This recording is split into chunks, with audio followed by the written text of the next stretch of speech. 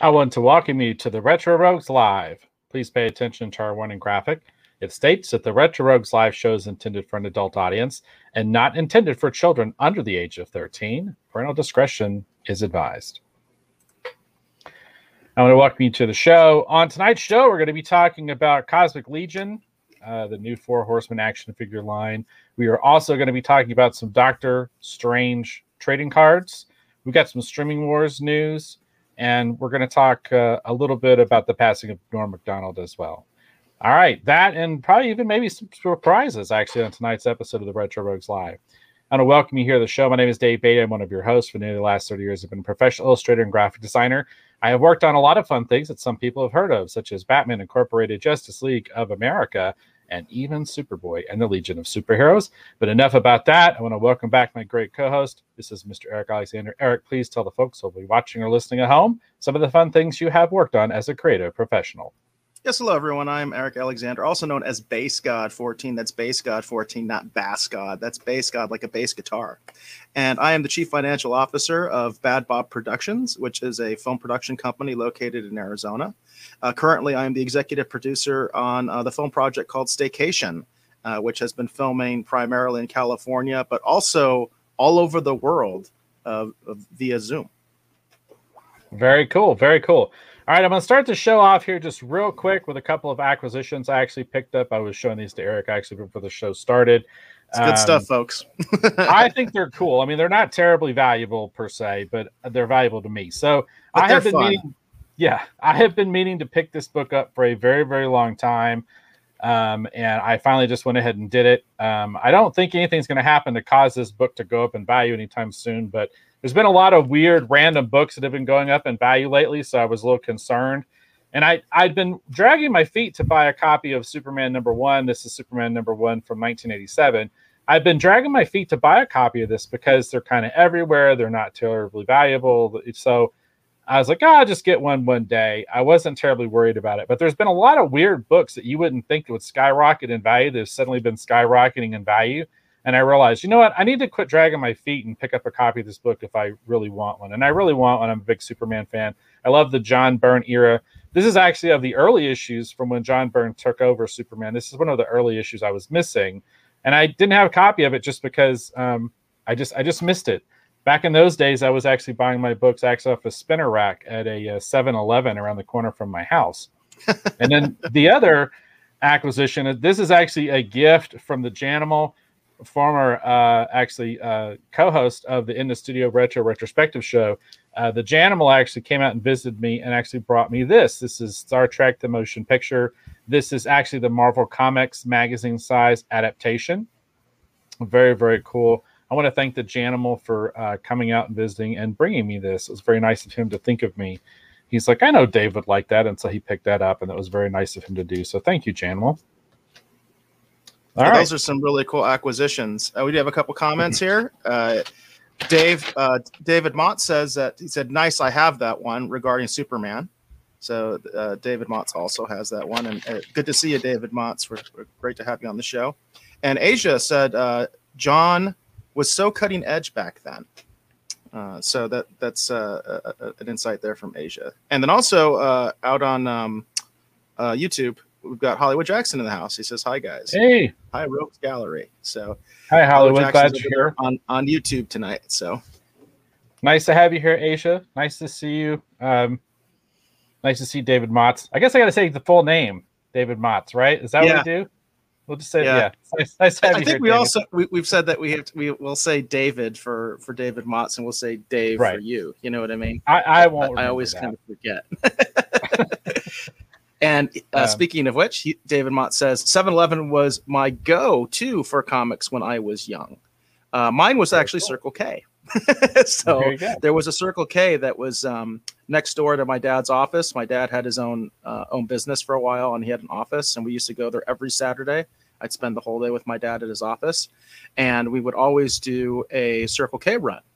And of course, the main thing that we did was we got our drinks, and we got some candies and stuff like that, to tide us over while we were there, because we would be there all day.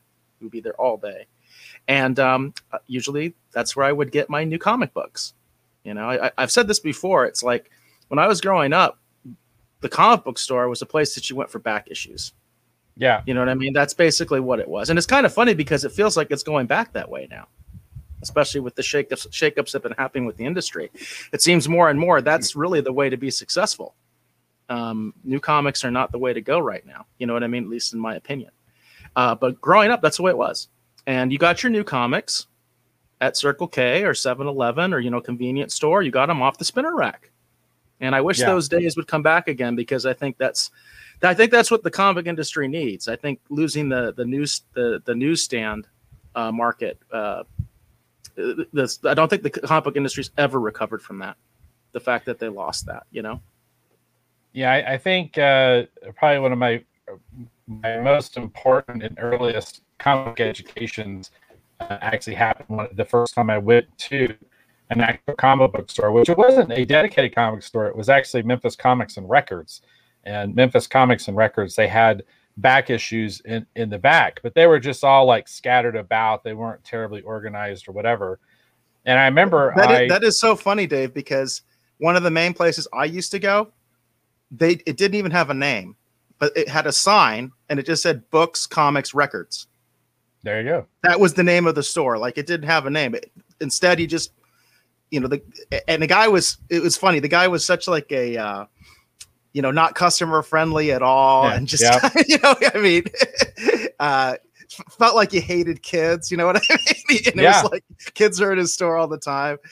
Really reminds me of the comic book guy from The Simpsons, but he had a great selection and he had tons of stuff, but it was books, comics, records, so it's kind of funny. I mean, I just think that's so ironic that you had something similar in a different state, just shows the way the industry used to be, what I mean? Yeah. And it was so weird because I went there because I looked it up in the phone book back when we had phone books, and I looked it up, and I went there specifically because there were issues of Teenage Mutant Ninja Turtles floating around that people were passing back and forth from each other. And they said, okay. Oh, well, I get them. They were saying, oh, we get them at the comic book store. And so I was trying to figure out which comic store they were coming from. Now, they were actually coming from a different comic book store that was actually near Memphis Comics and Records, but we went right past it and I didn't realize it at first because we came from a different direction. If we'd come the other way, we would have seen this painting of Batman on the side of the building. We would have realized we probably would have gone there, but because we came from the opposite direction, I didn't even know that this other place even existed.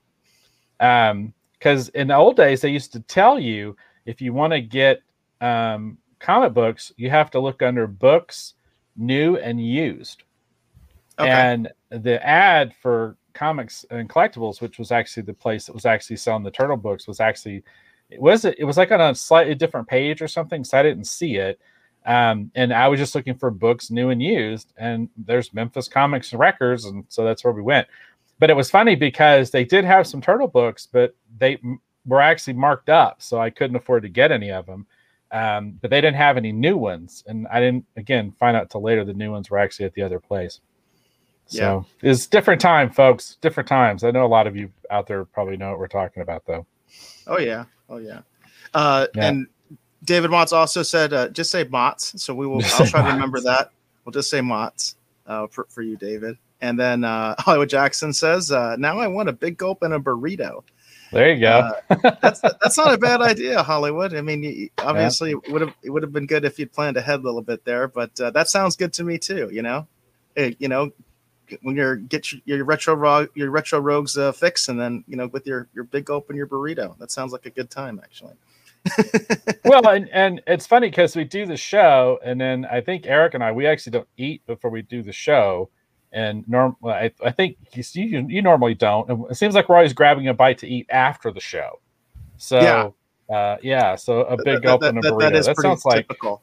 Although today I actually ate before, which is rare for me. Oh, okay, good. I actually did eat before, but typically that's true. That's 100% true. Usually I don't eat before the show. Asia mentions that she grew up in the Mesa area in Mesa, Arizona. It says the Indoor Swap Mart and Dave's Comics in Mesa was where they got their comic books. And Mott says, I'm in Tucson, and there's not too many good comic book stores left out there. Mott, that sucks. But it feels like that's kind of the comic industry as a whole is in decline. I mean, there's just no other way to put it. But it is interesting. Like out here, we do have some viable comic shops. Mike with Samurai Comics actually does a really good job. He's got 3 stores. Yeah, he's got Mike's one in Central Phoenix. He's got one in the West Valley out in Glendale, I think, and then he has one in Mesa. And I think actually the Mesa store is kind of like his flagship store at this point. And that was the old Atomic Comics at one time, the infamous Atomic Comics. Anybody who grew up in Arizona or was part of the Arizona comic book scene definitely knows the infamy of Atomic Comics. It was quite a store back in the day. And at one point, I think they had 4 Atomic Comics. They were doing really well. Bunch. Yeah. Then they had some legal problems, and that all went away. Went away. But Mike does a really good job with Samurai Comics. But he's like, to me, he's like an exception. You know, like we recently lost All About Books and Comics, which was sort of legendary. You know, that was like a flagship store. That's where Mike started out. You know, he was the manager over there, and they're gone now. You know, that kind of hurts. You know, I used to go. I went to high school at Brophy, and that's in like uptown Phoenix, and that was right a block away from All About Books and Comics. And I used to go there, I think, like every Friday. After school, I would go over there. You know, so that one hurts, but that's kind of the way things are going. You know, unfortunately. And since we're just plugging local comic book stores in the area, I would be remiss if near me I didn't plug Cab Comics up in Flagstaff. Corey's got a great store up there.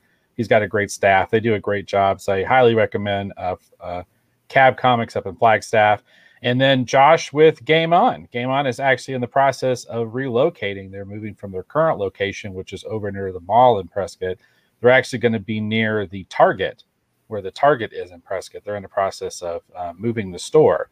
Josh does a great job. Again, great staff. That's a great store. I went there when I went to the convention that I met you at the Prescott Mall. They had a nice convention there one year. My partner, Robert McVeigh, actually went with me as well. And we had a great time. And that's a great store. That's a really great store. I've been there, and I have to totally recommend it to people. That is a great store. For sure. All right, well, let's go ahead and get into our main topic. Let's talk about these trading cards. We're probably not going to spend too much time on this today, but I kind of hemmed and hawed over what to kind of do, because sometimes we cover comics, sometimes we do trading cards, and I thought it would be interesting because I actually enjoyed I enjoyed the current episode of What If on Disney Plus, but I actually liked the one before that actually featured Doctor Strange actually more. And so I thought, there's excitement about Doctor Strange being in the new Spider-Man movie. There's a new episode of What If. I said, well, let's take a look at Doctor Strange. And it was interesting because unless the information on the trading card database is inaccurate for some reason, I was surprised to see that it looks like the actual first appearance actually on a trading card is actually a Topps sticker from 1975. Huh. I thought that was weird because Doctor Strange actually goes all the way back to the 60s. And I was surprised to see that apparently a 1975 Topps sticker is probably his first appearance. So that's where we'll start. So, So right here, looks, as far as I could tell, based on my research, I say key appearance on there just because I know some people balk at the whole first appearance thing. They're on the trading card database. They have something that predates this, but it's really weird because it's like 12 inches by something. It's almost like a poster. It's not really like a trading card. So I don't understand how it qualifies since it's not even trading card size. And technically this is a sticker. Right. So that doesn't qualify either, right? But anyhow, a lot of people count these as the first appearance. So we're going to count this as the first appearance. So this is from 1975, Topps, this comic book heroes sticker. There is no numbering on this one. this is Doctor Strange. And like I said, as far as I can tell, this is his first appearance. And Eric, why don't you read what he's saying? Because I know you kind of like these little sayings they have. Darn those house calls. There you go. There you go. All right.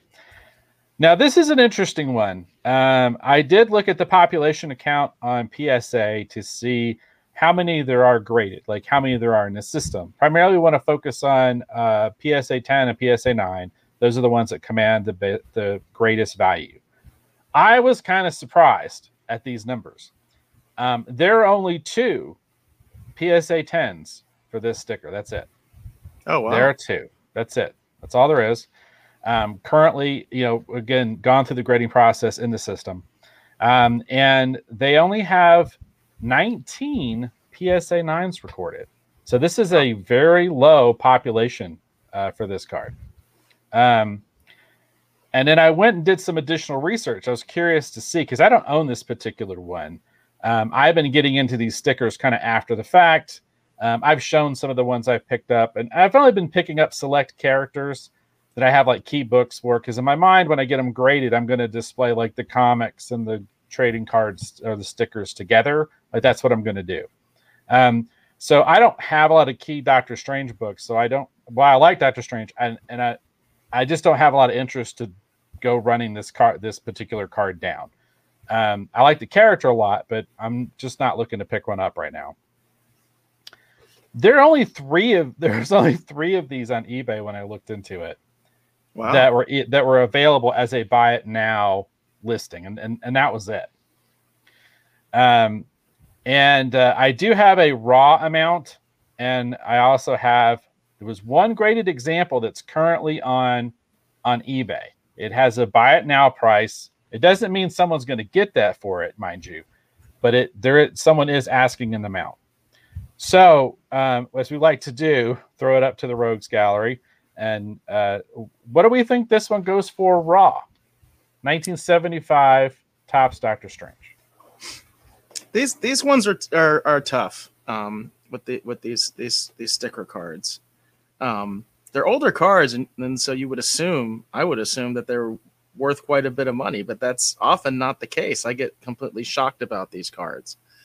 The low population numbers would indicate to me, I'm trying to do my little detective work here, that these are not highly valuable cards. In other words, there's not a lot of people going out there and getting them graded based on those population reports you were telling us. We do have a couple. There's just not a lot out there. Yeah, available. That's a possibility too. It could be just a very rare card, right? Yeah. We do have a couple guesses already. Mott's is going with $5, and okay. I think that's actually probably where I would have gone. Asia says $40. Okay. And Hollywood says 16. Okay. So we do have a nice range there. And then also I do want to acknowledge that Jane has joined us. So, hi, Mom.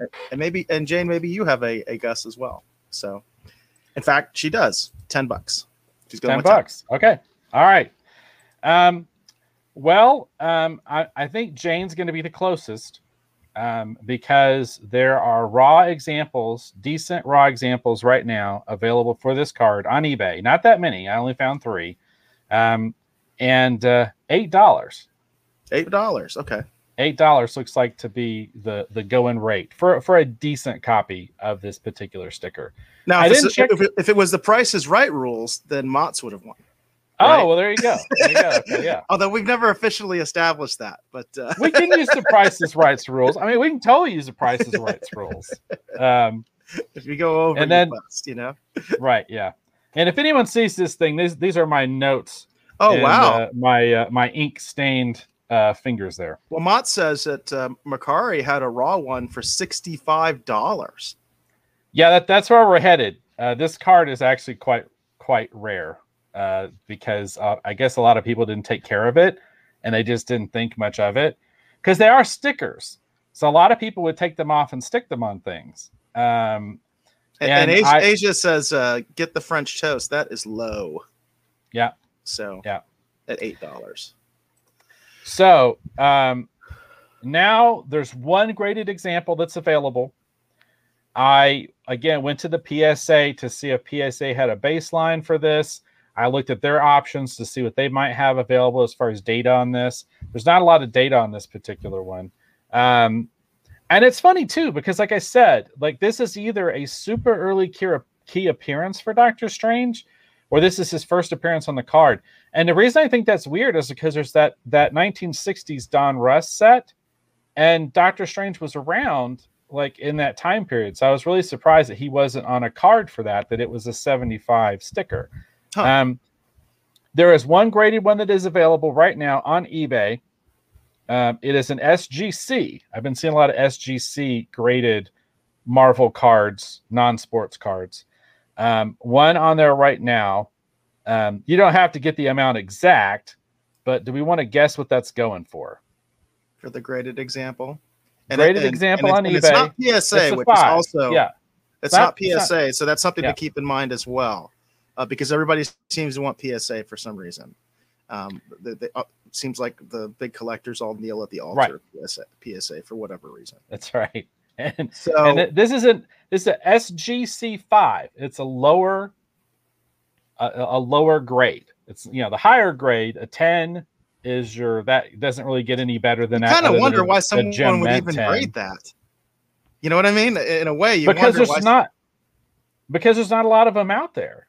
And there is also the possibility someone could have had this graded because it's in their personal collection. They find themselves in a situation and they need to try and recoup some money out of it. That happens all the time. Well, let me just say I found myself in that situation. Maybe it doesn't happen to everybody else all the time, but I found myself there a couple different times. It's like, well, I need to get out of this. What can I get for it? Yeah. So yeah, what do we think this goes for? SGC. It's not the Cadillac. It's not the PSA, but it's SGC. It's a 5. So that's a decent card, but that's a mid-grade card. What do we think that goes for? Asia's giving a guess $15. $15. Okay. All right. Jane is guessing 12.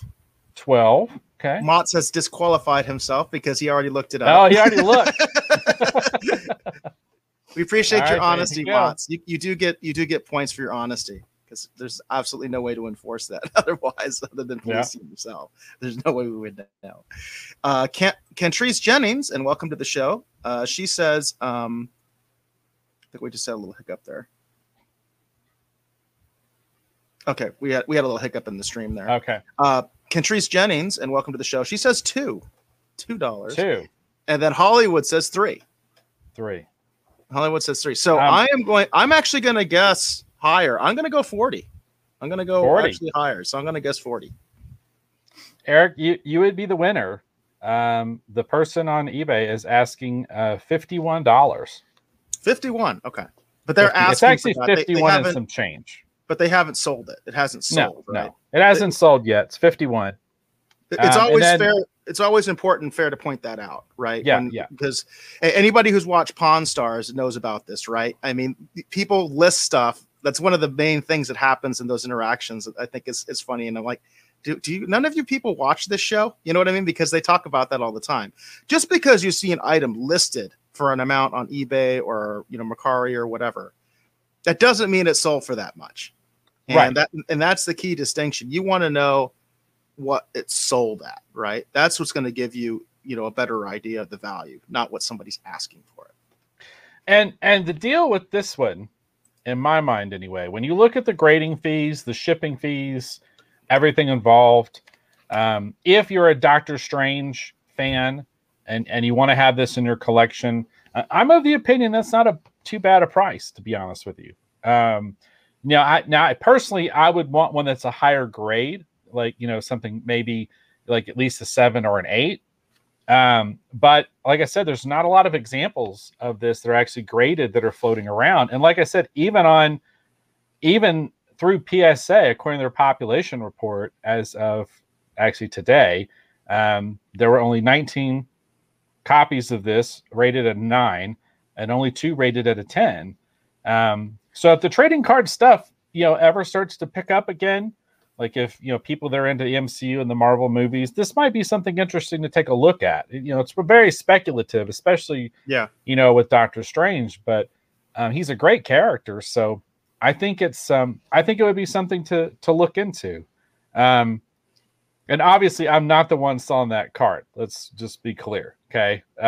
It's just the only example that I found that was currently available on eBay, because I was using to get the best sales data from that. But there's just not a lot of these that have sold. I honestly think it's probably because it's rare. I think too, Eric, I think a lot of people have lower grade copies and it's not worth having graded. But right. I also think there might just not be a lot of these floating around just in general. And I found that kind of interesting, especially with now a key Marvel character like Doctor Strange. He's an important part of the MCU in the films and the animated shows now. Yeah, this is definitely, I think, a card that you want to be aware of, just because of the popularity of the character and because he is so prominent right now with the introduction of the multiverse. And we've got the Spider-Man movie, and I think the Spider-Man movie is heavily hyped at this point. It's really the only Marvel thing that I'm honestly excited about right now. That I actually am kind of looking forward to. So I think that there's definitely a possibility of a Marvel bump with this card. So you just never know. You never know. Regarding the price, Asia said that's wig money. I can list a Pog at that. I can list a Pog at that price. And Mott's mentioned, he said, Death of Doctor Strange comic series is coming out, and that would be an interesting, different sort of Marvel bump if that happened. If the comic book series could impact the trading card. I don't think I've ever seen that before, but it would be interesting if something like that happened. So I don't know if it would, but a confluence of events could. Right. Yeah, so I thought this is an interesting one. This is a good one. We only have 2 tonight, so let's go ahead and go to the second one. This is going to be my pick for this evening. This is the highly vaulted, highly celebrated, highly loved Impel Marvel Universe Series 1. This is from 1990. This is card number 34, and this obviously, again, is Doctor Strange. This is an interesting card. And I looked again at the information available on PSA. I looked at the population report. I went a little bit further than just a 9 on this one, just out of curiosity, because we know there was a huge influx of people submitting stuff to the grading companies to have their cards graded because of all of the heat and the crazy prices being paid actually for the 1990 Marvel Universe Impel trading cards. So I went a little bit further into that population report, and I was kind of surprised. PSA 10 of this card, they're only 10. Interesting. They're only 10. There are 28 rated at a 9 currently, and there are 8, which is ironic, rated at an 8 as it currently sits. So there's not really that many of this card that have even been graded. Now, there may be some sitting in the wings that are kind of working through the backlog that might be coming onto the market soon, but it really looks like a lot of people don't consider Doctor Strange to be that key character like Spider-Man, Captain America, the Hulk, right? Wolverine. Yeah, that's really odd to me. I think that's what's going on, which is why I think that the population count is actually not higher. And there are quite a few of this card available on eBay. There's quite a few. And I'm put my disqualifier out there right now. If you buy it in a group of other cards, you could possibly get it for less than the raw amount. But I looked at decent copies. Like I looked at the pictures. I said, this is a decent copy. What is a decent copy going to cost you? So I do have a raw amount if anyone wants to register a guess. What do we think this one goes for raw? Ungraded. This is the highly vaulted, highly celebrated, highly loved, highly collected 1990 Marvel Universe Series 1. What do we think this one goes for raw? It's interesting with these cards because they are so heavily hyped. I mean, this really is the genesis of the Collector's Corner for Dave and I, because we got such a good response off of the clip we did of one of the previous broadcasts where we talked about when this hype started for the Marvel Impel cards. But at the same point, I think it should be pointed out that some of that hype has waned. It's cool. So it's not where it was. So I'm gonna guess. We're talking raw. Now we do have some guesses from the Rogues Gallery. Mott says $1. He's going the Price is Right thing. I think he's $1. $1, Bob. $1. Everybody's gonna go over. Asia saying $6. Okay. Yeah. Hollywood is saying 25, and I'm kind of feeling in that range as well. I'm actually going to go a little bit higher than Hollywood, and I'm going to say 30. I'm going to go 30. Okay. All right. Okay. $4, everybody. $4. Wow. $4. I wouldn't have guessed that because again, these are so. By the way, Mott's, if we're doing the Price right, the Price is Right rules, you were right again. Oh, Jane did have a late guess, and she did get it in though. 32. Okay. She had said 32, so she actually was thinking the same amount as I was. I'm shocked. I'm really shocked. Now, again, this is ungraded, but it does kind of show you that the way that the hype machine works sometimes, right? Because these cards have been were highly sought after just like a couple months ago. So the fact that you can get the card now for $6, wow. and it's weird to me too because I consider Doctor Strange to be an important part of the MCU in general. Like when we talk about comic book history, like he was an important part of a lot of major storylines, and then I consider him to be a very, very obviously important player in the MCU movies. I mean, he's the one who, at one point looked like he might have been able to take out Thanos at one point when they were fighting on the planet. And we see that he's going to be really important moving forward as well. He's actually one of the few characters that we kind of still have left, to be honest with you. It seems like almost all the other characters have either been retired, they're either being retired, or they died. So, he's one of the few that's still kind of around. So, that's an original Marvel hero too, talking about the comics. So it's interesting with this character. Now I did see there are some of these that are rated that are available for sale, but there's not that many. And since we did an SGC for the last one, I found an SGC actually for this card, but this is a much higher rating. It's a SGC 9.5. 9.5 is almost a 10. So that is almost the highest rating that you can actually get. SGC does command significantly lower amounts than PSA. I don't know why, but it does. And SGC is actually known. I've seen enough coverage actually on all this because I listen to a lot of trading card YouTube shows and I read things and whatever. And it's interesting because SGC is considered to have a higher grading standard, like being really super strict. So their cards are worth less, but in some ways they're stricter than a lot of the other companies. So 9.5, that's a good. Hollywood Jackson card. Says it's the hype machine, and that's hype machine. Definitely the case when it comes to grading companies. I don't understand it either. I think what really pisses me off, quite frankly, is the fact that PSA, had stopped, basically even grading stuff in large part because of this huge influx of Impel cards that was coming in, and they just stopped. And rather than the market saying, you know what, screw you, we'll just go with another grading company.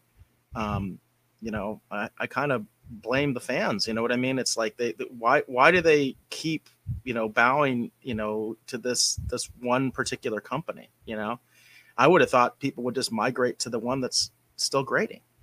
I mean, that would make sense to me, but it is what it is. And as Hollywood Jackson says, it's the hype machine. For some reason, that's just what everybody wants, and that's the way to do it.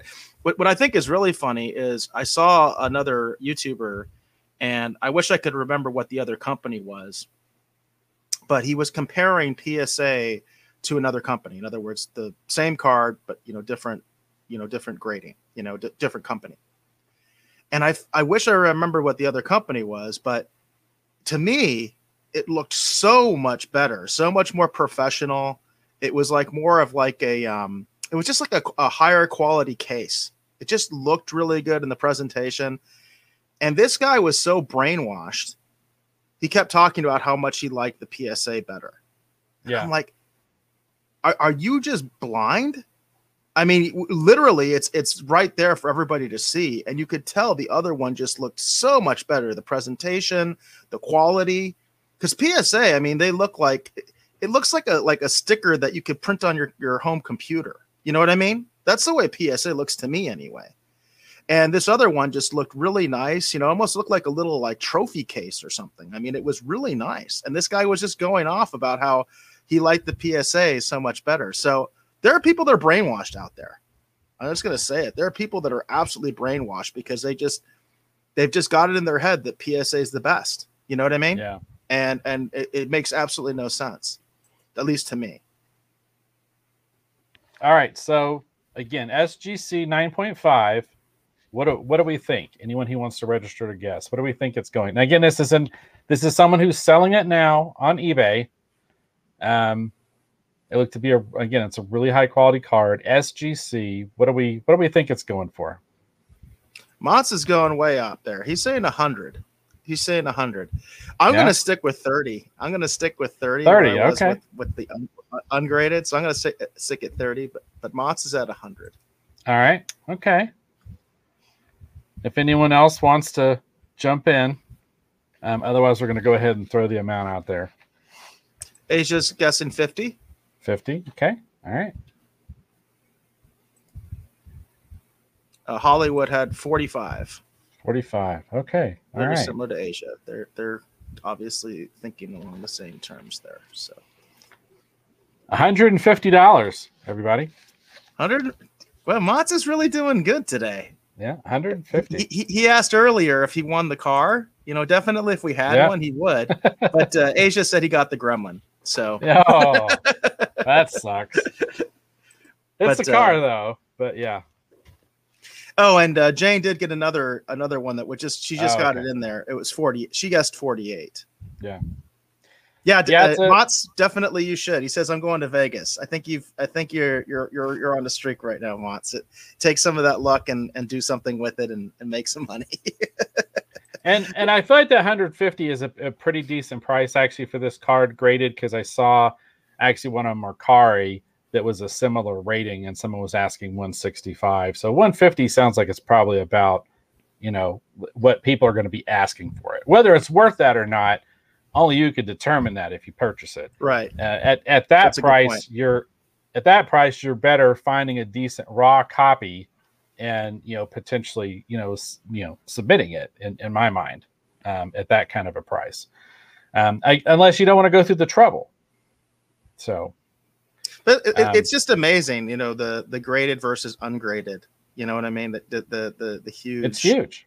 The huge discrepancy. I mean, it makes sense. You would think that a graded copy is more valuable. You know, I would think that, but that's a huge gap. You know. So there are a lot of Doctor Strange cards out there. There's a lot of Comic Images cards. Like there's a bunch of cards. But again, I went through and I looked at them and I thought about it. There's some other really great, Marvel Series 3 card is pretty cool. It's the Sam Keith. There's a later series one that's Steve Lytle. Like there's a lot of cool looking cards. But when I started thinking about it, I was like, okay, well, let's pare this down. If you're only going to own one or two, typically we usually do about 3. But in this case, I didn't want to spend too much time on it. I was like, well, let's just do 2. So in my mind, these would be the 2. The early key appearance and then the Impel 1990 Series 1, because that's the one that everyone wants. So if the cards go up in value again, it is safe. It is not, you can't totally, take that to the bank, but it is safe to assume, got to be careful with that, right? That this card potentially has the greatest chance to go up in value because of the popularity and the collectability of the 1990 Impel Marvel Universe Series 1. Yeah, this sounds like this would be a really good one to get loose if you know anything about grading cards. If you know that stuff, if you're good at that, it seems like this would be a really good one to pick up and then get graded. You might have a nice little investment there, And if you look at that one, you can tell right there, one of the things you want to be careful of is to make sure that the image is centered in the card. So that outer white border, you want that to be as even as humanly possible so that it's and they do have they do make a little tool that you can use for that. I noticed that they sell it on Amazon, so it's really easy to get. and it's a little centering tool. And I advise people to do that if you're interested in getting involved with this. For sure. You know, good, bright, vibrant color. And the last one is, you know, pay attention to the edges. You want them to be really sharp and crisp, especially the corners. As I like to say, they need to be sharp enough that they could cut you. There you go. So, there you go. All right, Makes sense. Cool. All right. Do we want to cover your collector's corner thing next, Eric, or do we want to do the Cosmic Legion? Or I'm not really doing anything for Collector's Corner. I'm okay. You know, I'm going to focus on the Streaming Wars news that I want to talk about. We haven't done any Streaming Wars coverage in a long time, so I think I've got a couple articles that have some Streaming Wars implications, and then of course I did want to talk about Norm Macdonald later as well. So right. Well, let's just go ahead and do Cosmic Legions in, if that's okay. Yeah. So let me put this up. So we talked about on a previous episode, Cosmic Legions. This is the new action figure line that's coming out from the Four Horsemen. They did have their big unveil event. I'm going to be honest with you, I missed the big unveil event. But they do have all the information that is available now. This is their actual physical website. You can see the URL up there. It's sourcehorseman.com. You can go over there and find this information out over there. These are all available for pre-order right now. We're not being paid to do this. I just think these things look really cool. And I think they're really neat. And it's cool too, because they're original characters. They created all of these on their, you know, they're their own ideas. And obviously they're not part of a big, huge, corporation. They're doing them themselves. And these things look really amazing. So I thought we would kind of go through some of these. And it's interesting too, because at one point, they were going to do a Power Lords, like they were going to redo Power Lords, and they had actually bought the license for Power Lords. So one day, the Power Lords Facebook group suddenly switched over to Cosmic Legions. And it's interesting because, and other people have noticed this, but this character here, Oleg Thagar, I guess that's how you say his name. It's interesting because when you see the detailed shots of him,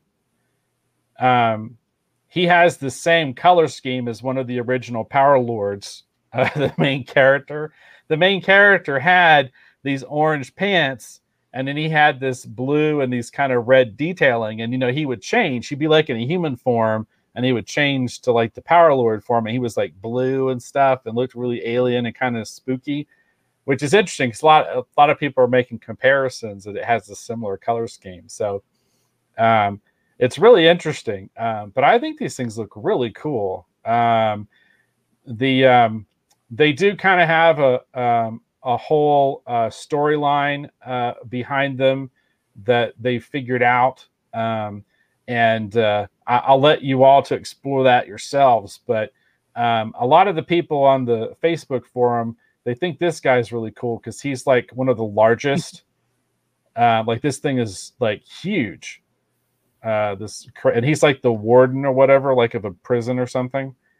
But this dude looks really cool. I thought these are really neat. Yeah, that is a cool looking character.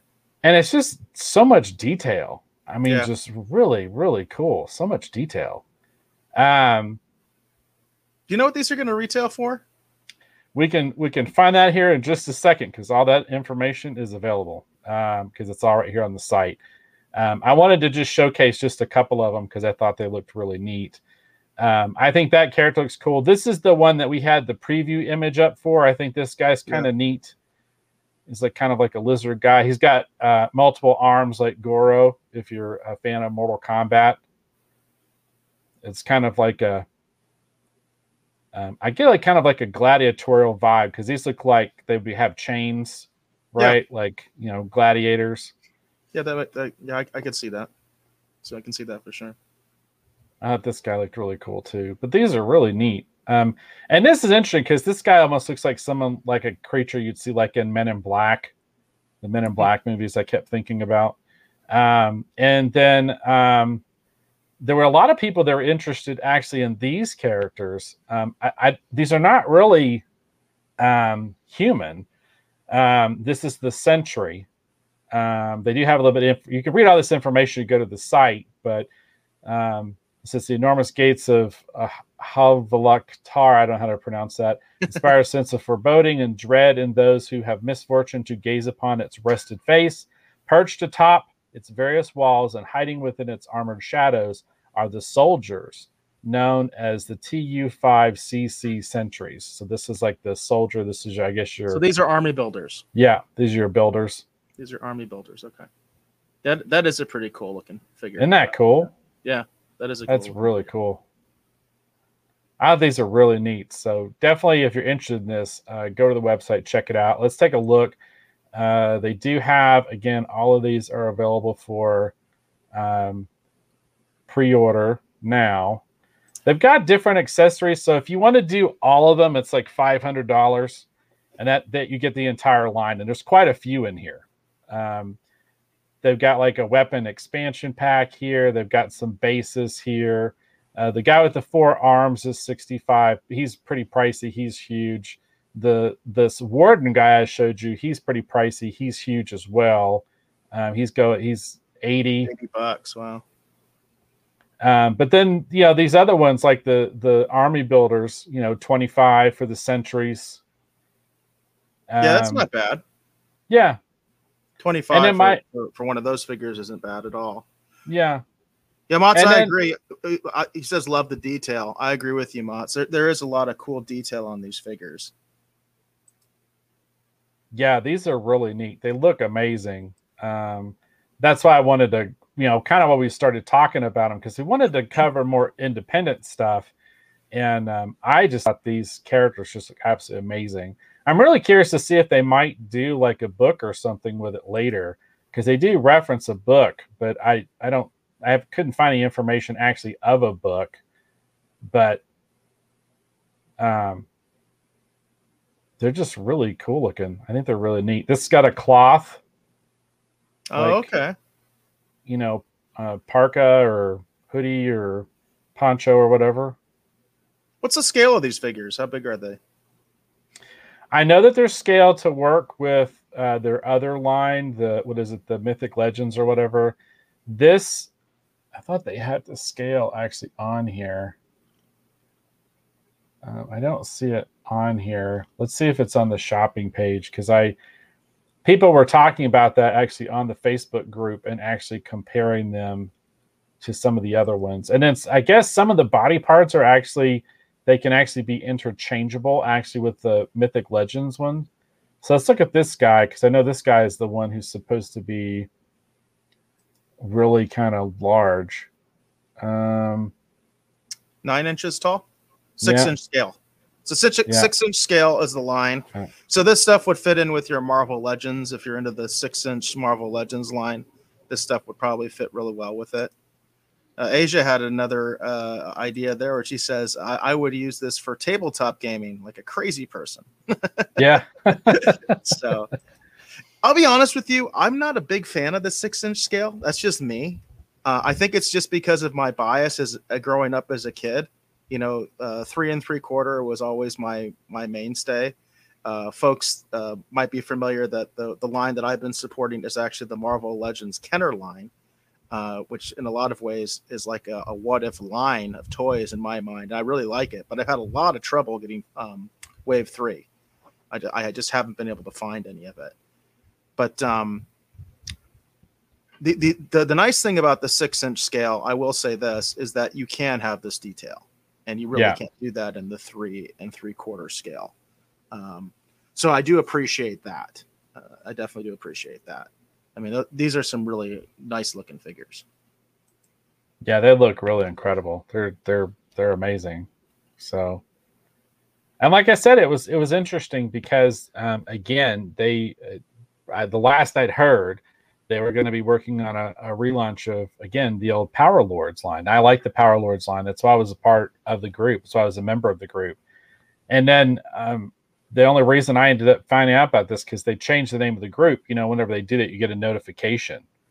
I was like, right. That's weird. And so I kind of been following along what's been happening with this. And I was really curious to see what they're going to come up with, because these are, the 4 Horsemen. I mean, they're easily some of the best in the biz. If not, I know some people would say they probably are the best in the biz. And these things look amazing. So I thought it'd be fun to kind of showcase, since the line is now available. If you're interested in checking it out, you want to go to their main site and get them from there. And it's interesting too, it's not part of a Kickstarter campaign or a crowdfunding thing either. You just order it from them and they're going to get them made. So I thought that was pretty neat too.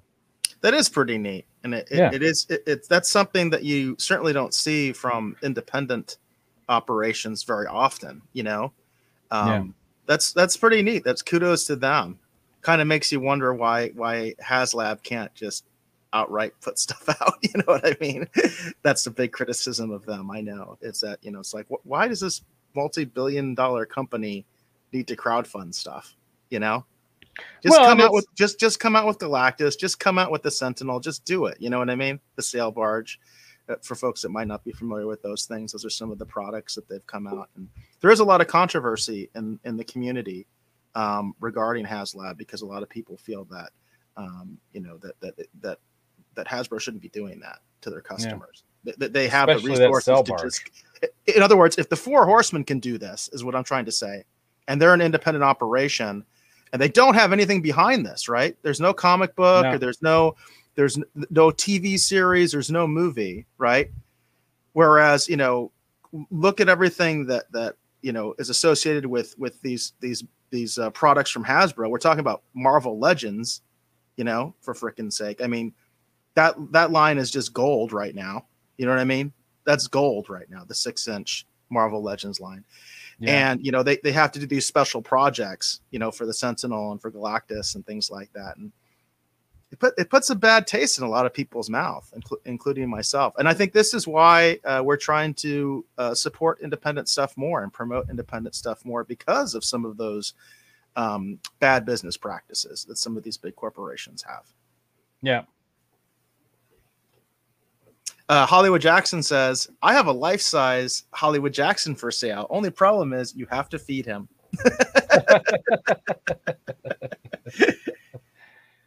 And then Mott's mentions, he says, they need a movie like Small Soldiers. That's an interesting concept. So you're if I understand what we're proposing here, Mott's, is you're saying you want a movie where the characters are still toys, right? Because that's what Small Soldiers was, right? Where they had the toys kind of came to life or whatever, right? So yeah.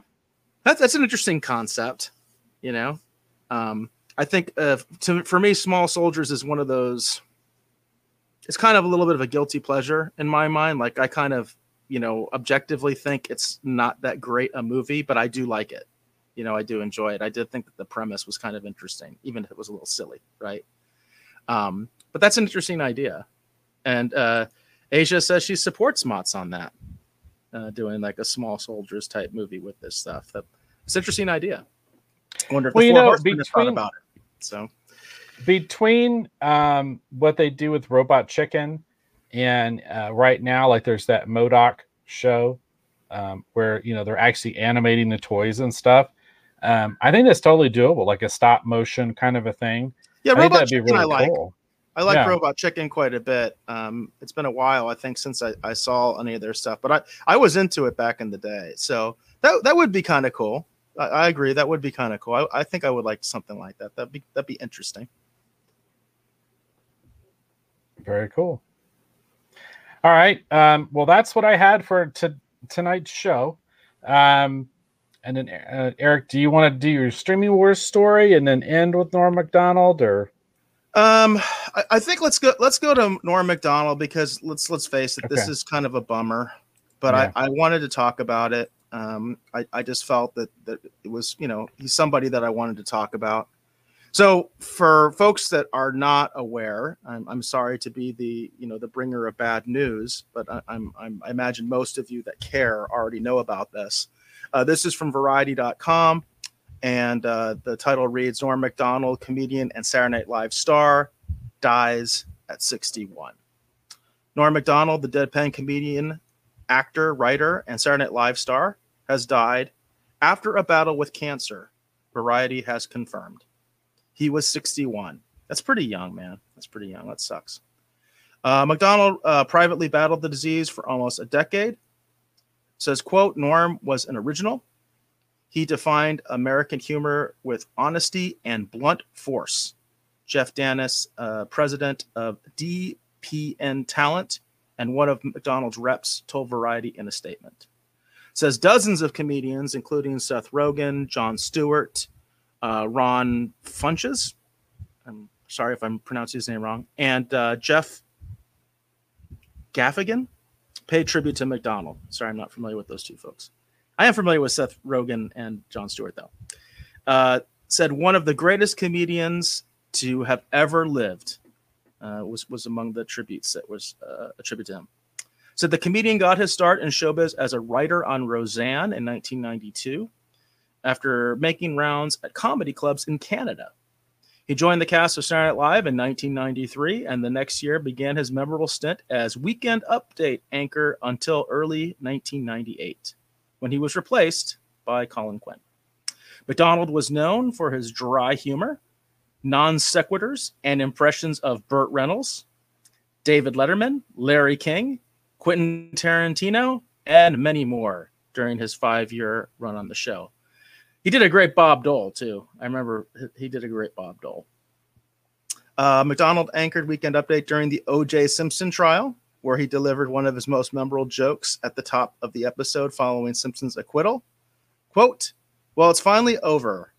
Murder is legal in the state of California. After his removal from Weekend Update, McDonald actually accused NBC exec Don Olemheimer of firing him over his controversial Simpsons jokes.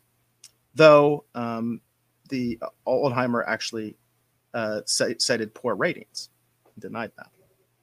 After Saturday Night Live, McDonald created The Norm Show with Bruce Helford on ABC, which ran from 1998 until 2001. The comedian starred as Norm Henderson, a hockey player who was banned for life from the NHL because of gambling and tax evasion. So he must perform 5 years of community service as a social worker. And they have some listings of some of the other folks that were in the cast. In the 90s, McDonald appeared in films like Billy Madison, The People versus Larry Flint, and Eddie Murphy's Dr. Dolittle as the voice of Lucky the Dog. In 1998, he starred in the film Dirty Work, directed by Bob Saget, based on the Roald Dahl short story. Again, sorry if I'm pronouncing that wrong. About two friends who raised money to pay for heart surgery for one of their fathers by starting a revenge for hire business. And among the cast of that was actually Chris Farley. Many others. This had cameos by Don Rickles, Adam Sandler, John Goodman, and more. Said he went on to provide voice work in the Dr. Dolittle sequels and other animated films and shows. He voiced Lieutenant Yaphet, a gelatinous shape-shifting engineer on Fox sci-fi comedy The Orville, starring Seth MacFarlane. A third season of the show is set to release on Hulu. I wonder if, one thing I haven't heard, Dave, is I wonder if he recorded his part for The Orville. Had you heard anything about that? I'd seen a lot of them, like Seth MacFarlane and different people doing things to memorialize and celebrate his life, with his passing. But I be honest with you, I didn't notice if they said if he had completed any voice work yet for the third season of The Orville. I'd really like to know that. I mean, I would think that Seth would mention that he would put that out there one way or the other, so folks could either know that, hey, we're not getting it, or we have one last piece of work to look forward to. You know what I mean? Right. From Norm Macdonald. I'd be really curious. I wish PJ was on here. Maybe PJ would have the scoop from Orville Nation about whether that's going to be a thing or not. Mott says he heard he finished the part. So Mott says I heard they finished his part. So that's good news if that's the case. Mott, if you have a source for that, please let us know too. If you have a source for that, because I think that would be obviously a nice little legacy of his career and something to look forward to, because Orville's a good show, and that's something that we've promoted and things like that. And so I think that would be really awesome. At least we have that to look forward to. But I was pretty shocked about this. He had Norm Macdonald had apparently kept his illness private. My understanding is that he had cancer for like a decade, and he just kept it to himself. He wasn't out there talking about it, and this was very sudden for a lot of people. Even people that were close to him didn't really realize he was sick. You know what I mean? But some people are like that. Some people they want their privacy, and they're not out there, telling everybody. It's a personal choice, right? It's a personal choice. Well, it makes me think of what happened with Chadwick Boseman. I mean, they could, right. You could tell from the paparazzi photos that something was wrong, but no one knew what was happening, and then all of a sudden he was gone, that's what I thought of when I was hearing about what happened with Norm Macdonald. The fact that he'd been living with it for quite some time and no one really knew. Right. Yeah, it was pretty shocking in that regard. I was shocked when I heard that he had passed. Yeah, because I just hadn't heard anything. And what's funny is, just the previous week, I was on a Norm Macdonald binge on YouTube the other day. So like just last week, I was on this binge and I was looking at a lot of his old bits from Weekend Update, and it was like this thing of all of his OJ jokes. And man, they were brutal. They were awesome. You know what I mean? And I totally believe actually that's the reason he got fired. You know what I mean? So I'm on Norm's side on this one. I generally am not on the executive side anyway. So you know what I mean?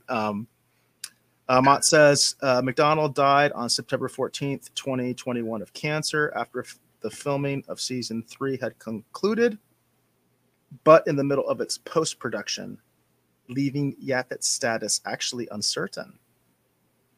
And Mott has cited that's OrvilleFandom.com.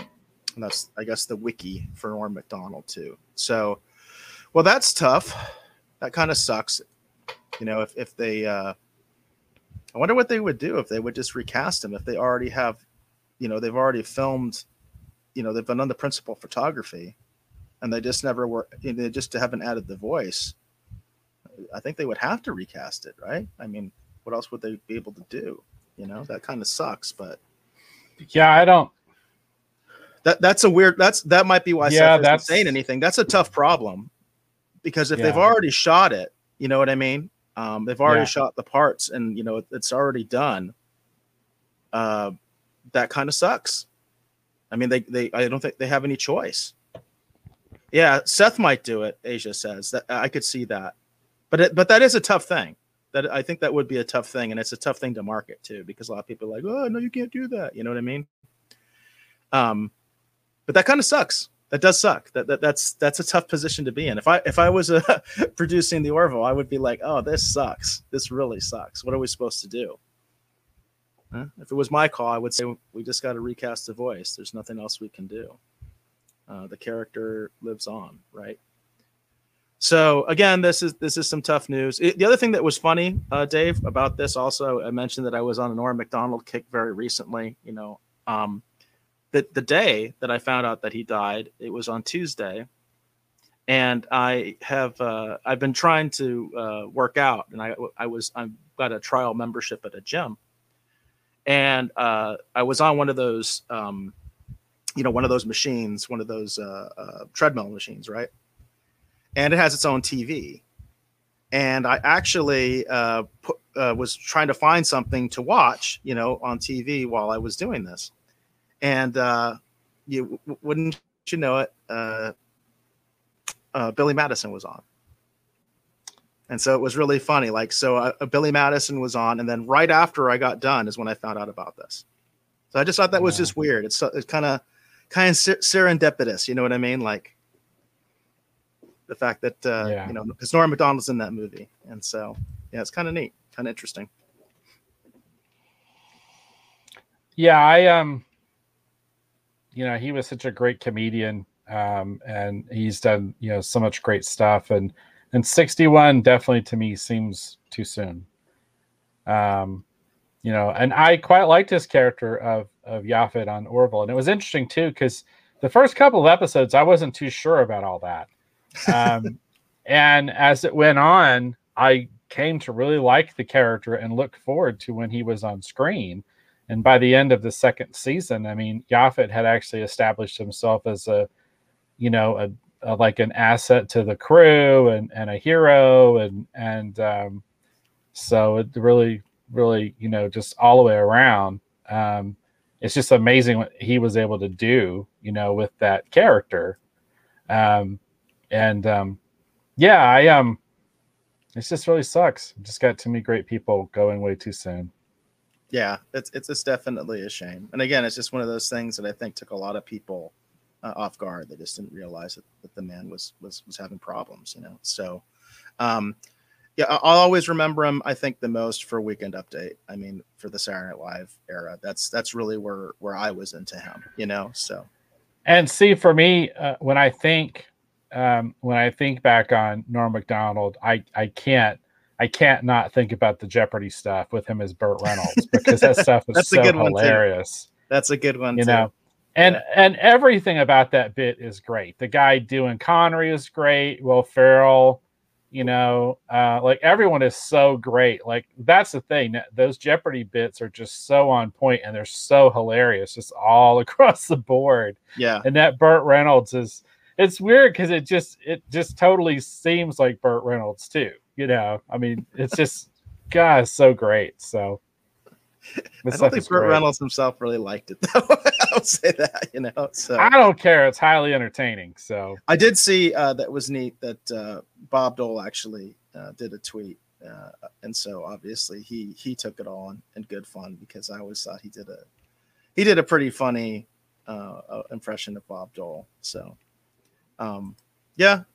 as you said, gone too soon, but we definitely wanted to remember him here on the show. I think that his impact on comedy will remain, because I think he's one of those guys that's a comedian's comedian. Like a comedian, even when we didn't get the joke as the public, the inside joke was obviously there. That's something I think he was also known for. It's like nobody was laughing except like his friend in backstage for some of his jokes, because it's pretty funny sometimes to watch him, because on some of his performances, I mean, it's like no reaction, right? So he had a very weird sense of humor. So I think in a lot of ways he was that comedian's comedian, and nobody else really got the joke, So yeah, and I think he'll be known for that. All right. Well, do we want to segue now into the Streaming Wars segment that you wanted to do? we have not done Streaming Wars in forever, folks. I mean, it has been a long time.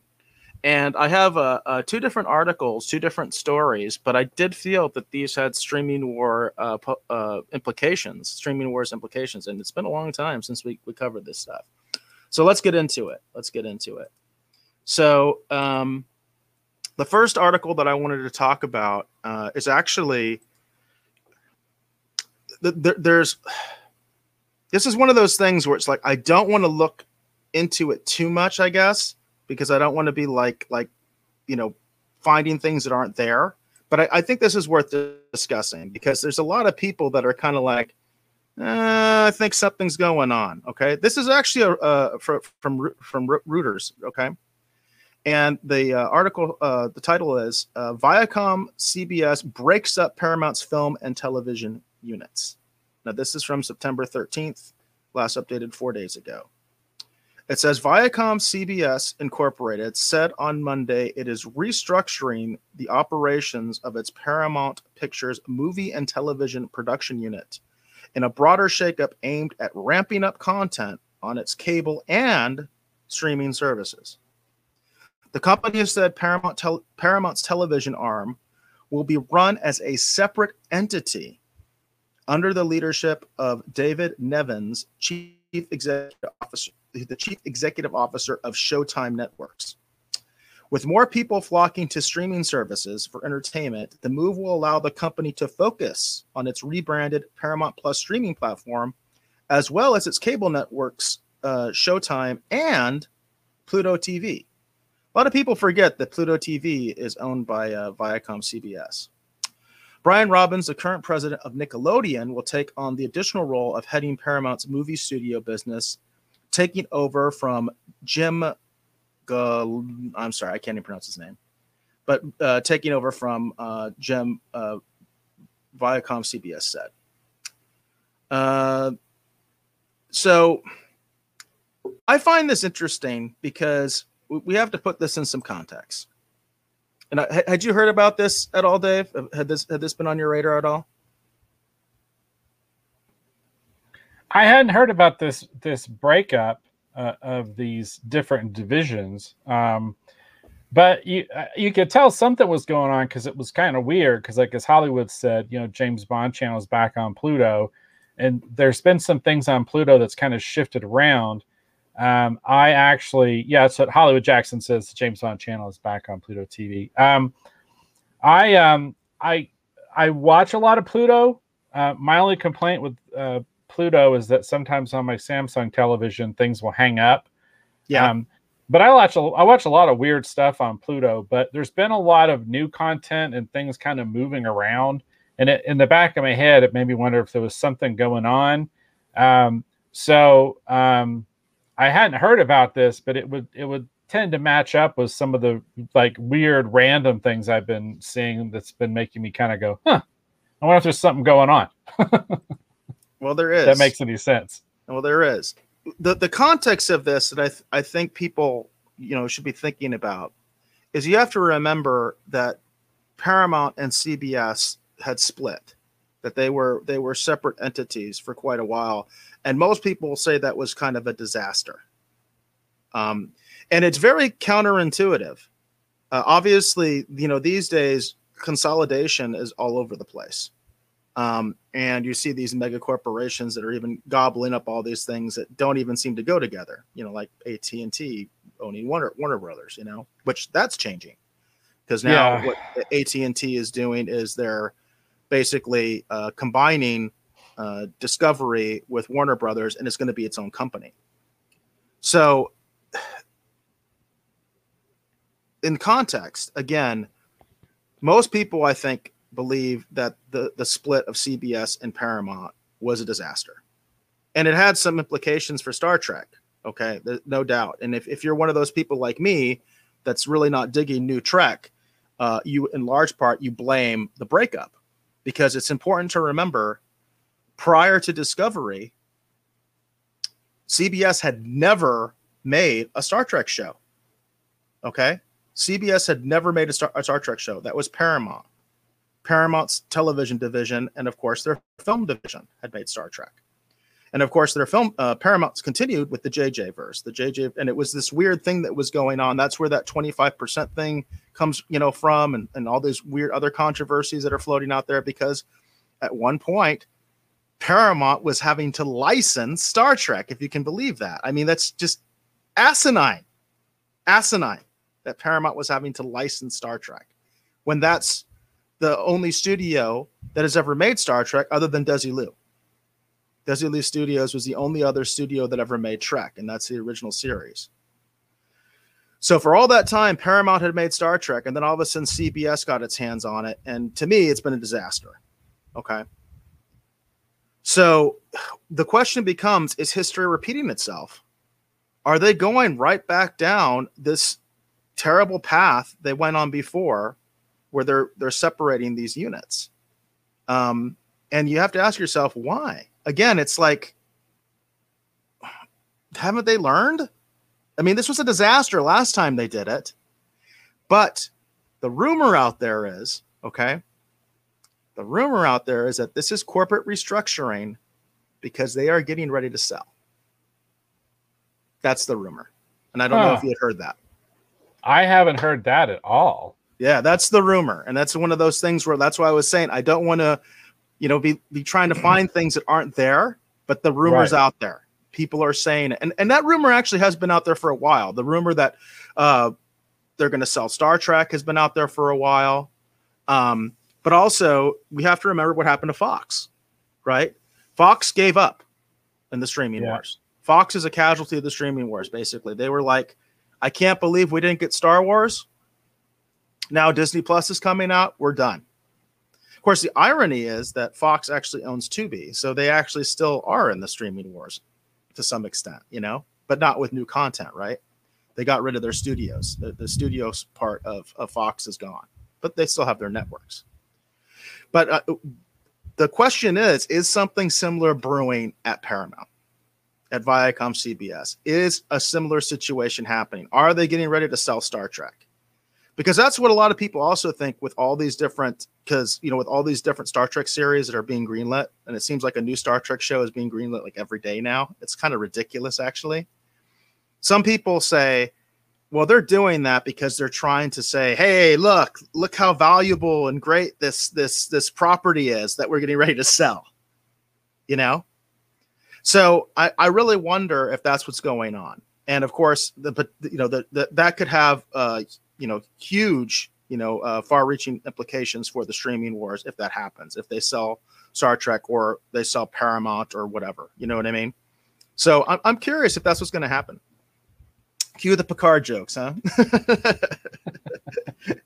Well, I was going to say, Aisha put into the chat, she put cue the Picard jokes, laugh out loud. Yeah. And I was going to say this. So Asia on a previous episode had mentioned that she had enjoyed Lower Decks. And of course we had given up on Lower Decks at one point.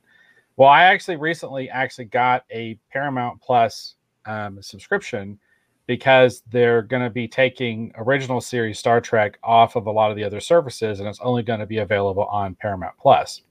So I went ahead and bought a subscription to Paramount Plus. And so I've been going through some things. And because Asia had said that she liked Lower Decks, and correct me if I'm wrong on this, Asia, but I thought you said that you had liked Lower Decks. I started watching the where we had left off. I picked up and actually watched into season 2 of Lower Decks, and I actually quite enjoyed season 2 of Lower Decks.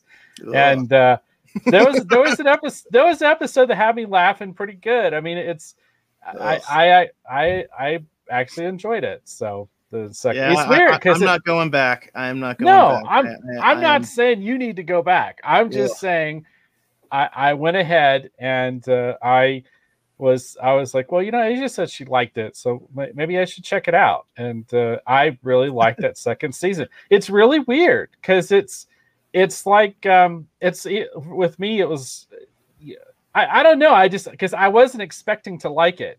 And I finished out the first season and it was okay. But the second season I thought was a lot better, and it had some really good laughs. And I laughed out loud actually quite a bit at the second season stuff. So. Well, Asia says yes. Oh, thank you.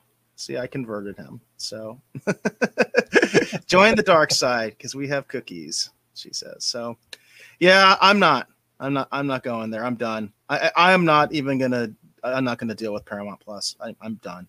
I don't care. I don't care anymore. That part of my life is over. You know what I mean? As far as I'm concerned, I am done. I'm done. Hollywood Jackson mentions, he says, I love the Price is Right channel. It's always 10 a.m. with Bob Barker. Don't forget the Bob Ross channel too. And all the happy little trees. I'm curious, Hollywood Jackson, if you're a Bob Ross fan, if you've checked out the documentary, the Bob Ross documentary that came out recently.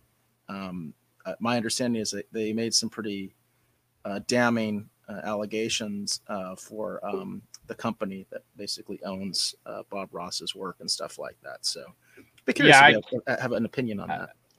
I haven't watched any of the Bob Ross channel stuff since I watched the documentary, because the documentary is pretty scathing. I haven't seen it. Yeah, I saw it. It's pretty scathing. Now, the Price is Right channel is a completely different story. I actually agree with you, Hollywood. I do occasionally have the Price is Right channel on.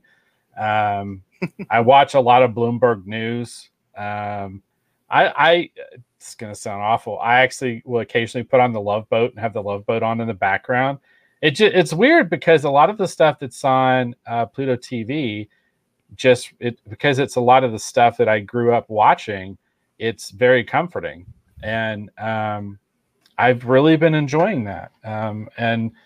I don't know if that's good to admit, but well, it's funny because I haven't really been really nostalgic on Pluto TV lately. I've been trying to catch up on The Walking Dead.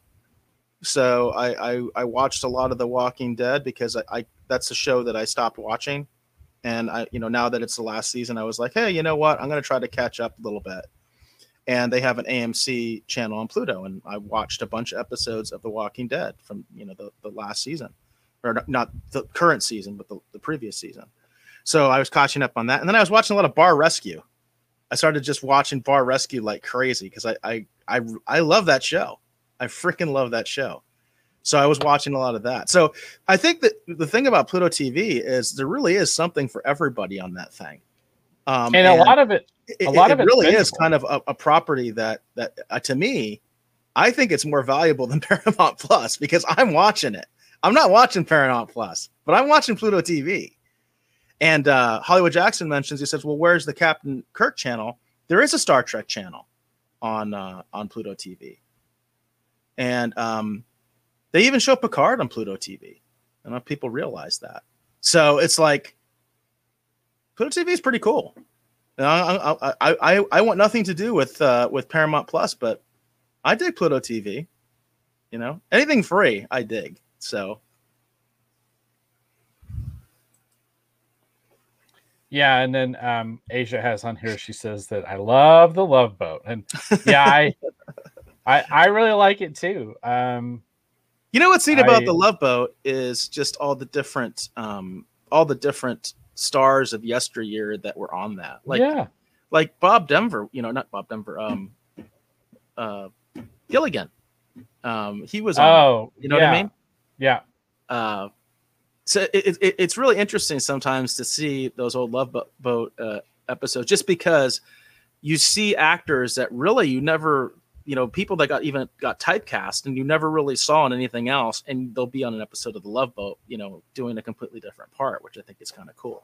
That's kind of a neat thing that they did. I didn't realize until now how many kind of different stars that they had on that show, because I've been channel surfing and stuff like that. Actually, on I want to say Decades or Cozy TV does the Love Boat as well. It's one of the on the air networks, one of those digital sub networks, and I see it when I'm channel surfing and stuff. Yeah, we in our bar scene, actually in Red Skirts, we have a robot that's totally meant to be sort of like a robot stand-in for Isaac. Okay, that's cool. Because it makes no sense for the robot to have a bow tie, but he has a bow tie because there you go. Al and I were both thinking of Isaac from the Love Boat when we were putting that scene together. So, and then let's see. Hollywood mentions, he says, I watched War Games like 5 times this week. I'm assuming that was on Pluto TV. So that's a good one. And he says the Pluto Star Trek channel is all Picard. So it is actually. I think it's all next gen. Actually, it's not really a Star Trek channel. They call it the Star Trek channel, but I think it's actually all next gen. They don't show any of the other shows on Pluto TV. I could be wrong, but they showed Picard actually on the. They have like a what is it? It's like a Paramount Plus Spotlight channel or something like that, where they take random shows from Paramount Plus and they show it on Pluto TV.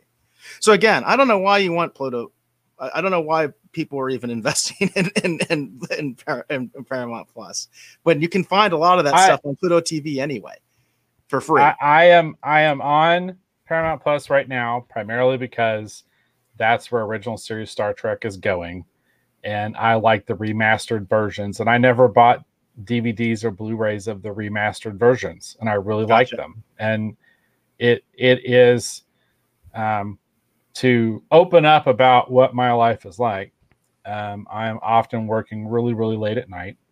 And when I'm working really, really late at night, whether I am in the bedroom or I am out in the living room or I am here in the studio, because I have a Surface Pro, and so I can draw in basically any room in the house.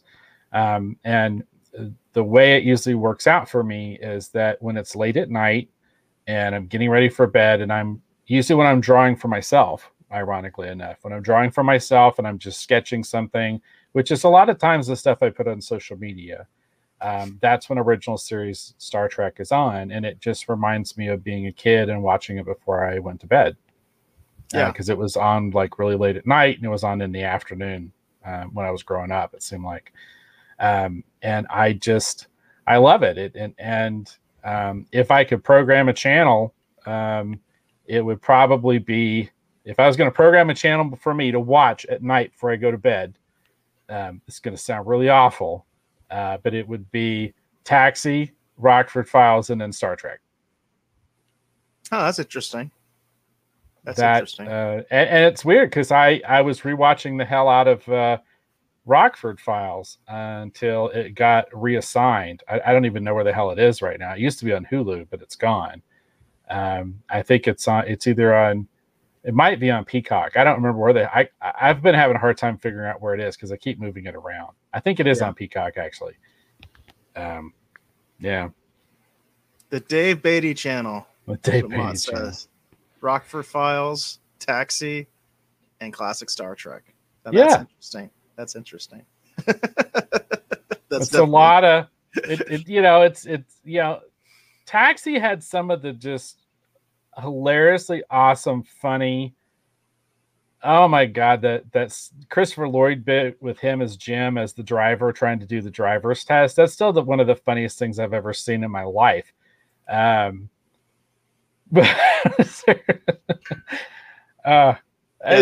is a classic. Oh my gosh, that is so. If you have never seen it, I'm not even going to try and do it because you just need to go watch that episode of Taxi, figure out where it is, and watch it. It's one of the fun.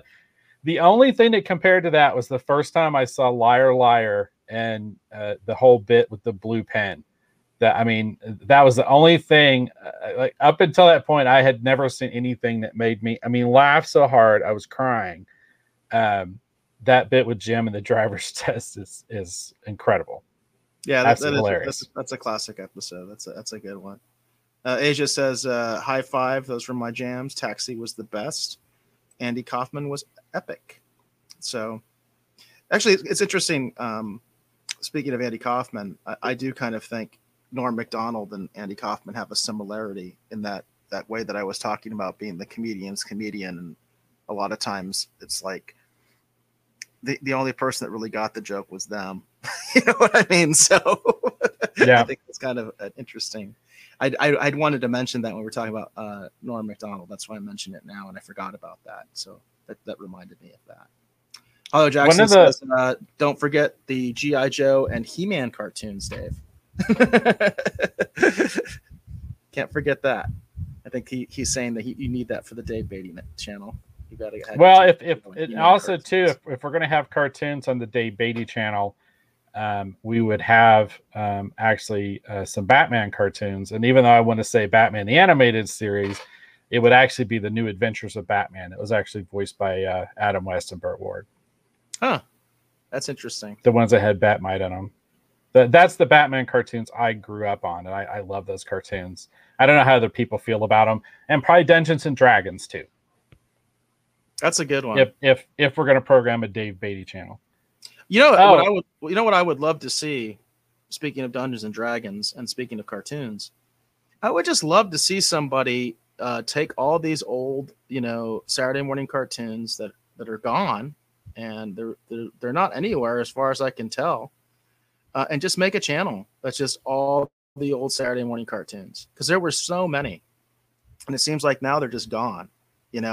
Like Thundar the Barbarian, you know what I mean? Or even like Rubik's Cube. Pac-Man, Gilligan in Space. There were so many crazy Saturday morning cartoons, and they're like all just gone. Like there's no place to go find them, And in my personal opinion, there's now that you're throwing out like great cartoons that are being slowly forgotten. I know that you didn't care for it too much, Eric, when I showed it to you, but I'm going to throw Mighty Orbots out there because I love Mighty Orbots, and Galaxy High. Galaxy High was a huge point of Galaxy High was one I really liked too. I liked Galaxy High. I loved Galaxy High. I thought that was a really good show. So, but all those things seem to be like forgotten now. Like there's just no place to find them. And a lot of them, well, all of them pretty much were network shows. Yeah. And it's like, and all these networks have something, some sort of streaming platform out there. It's like, why don't they put all this stuff out there? Yeah. And then they have all this, family content and stuff like that. I don't get it. I don't get it. And it's weird too, because Galaxy High is so well written. It's so funny. The character designs are so great. I mean, Galaxy High, and you can watch, talking about go to the dark side, you can watch Galaxy High episodes actually on YouTube. Just like if you search it out, you can find Mighty Orbots and some of the other cartoons we're talking about. You can find those alive in low grade quality on YouTube. But and that's the thing. Some of this stuff is really good. That's just being left to just be forgotten.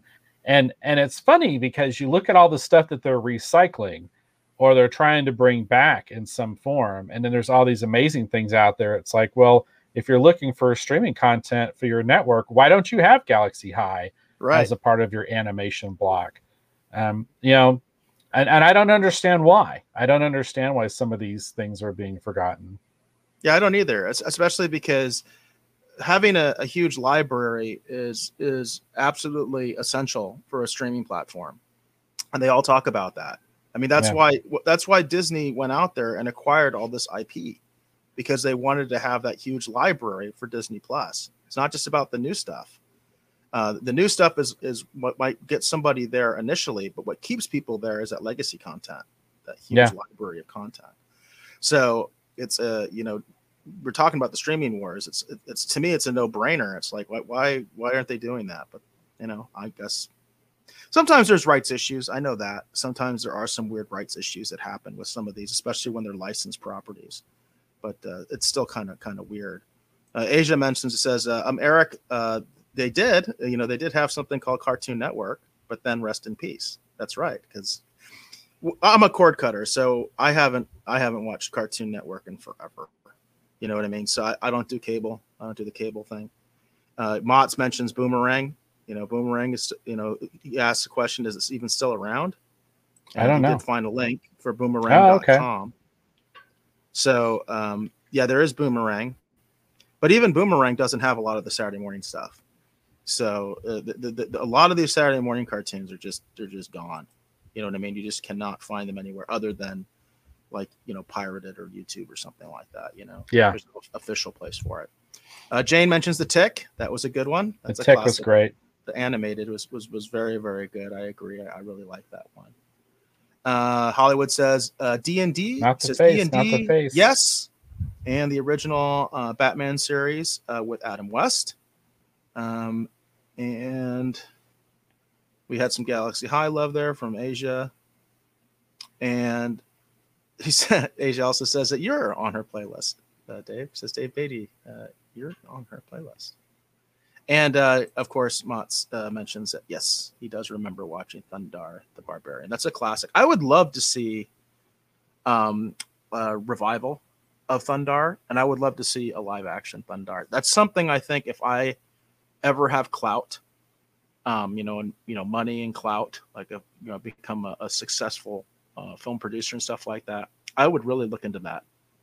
That's something I would look into to try to get the rights for, because I think there's a lot of potential for that series. There's tons of potential for Thundarr the Barbarian, and there's a lot of love for Thundarr the Barbarian too that still is out there to this day.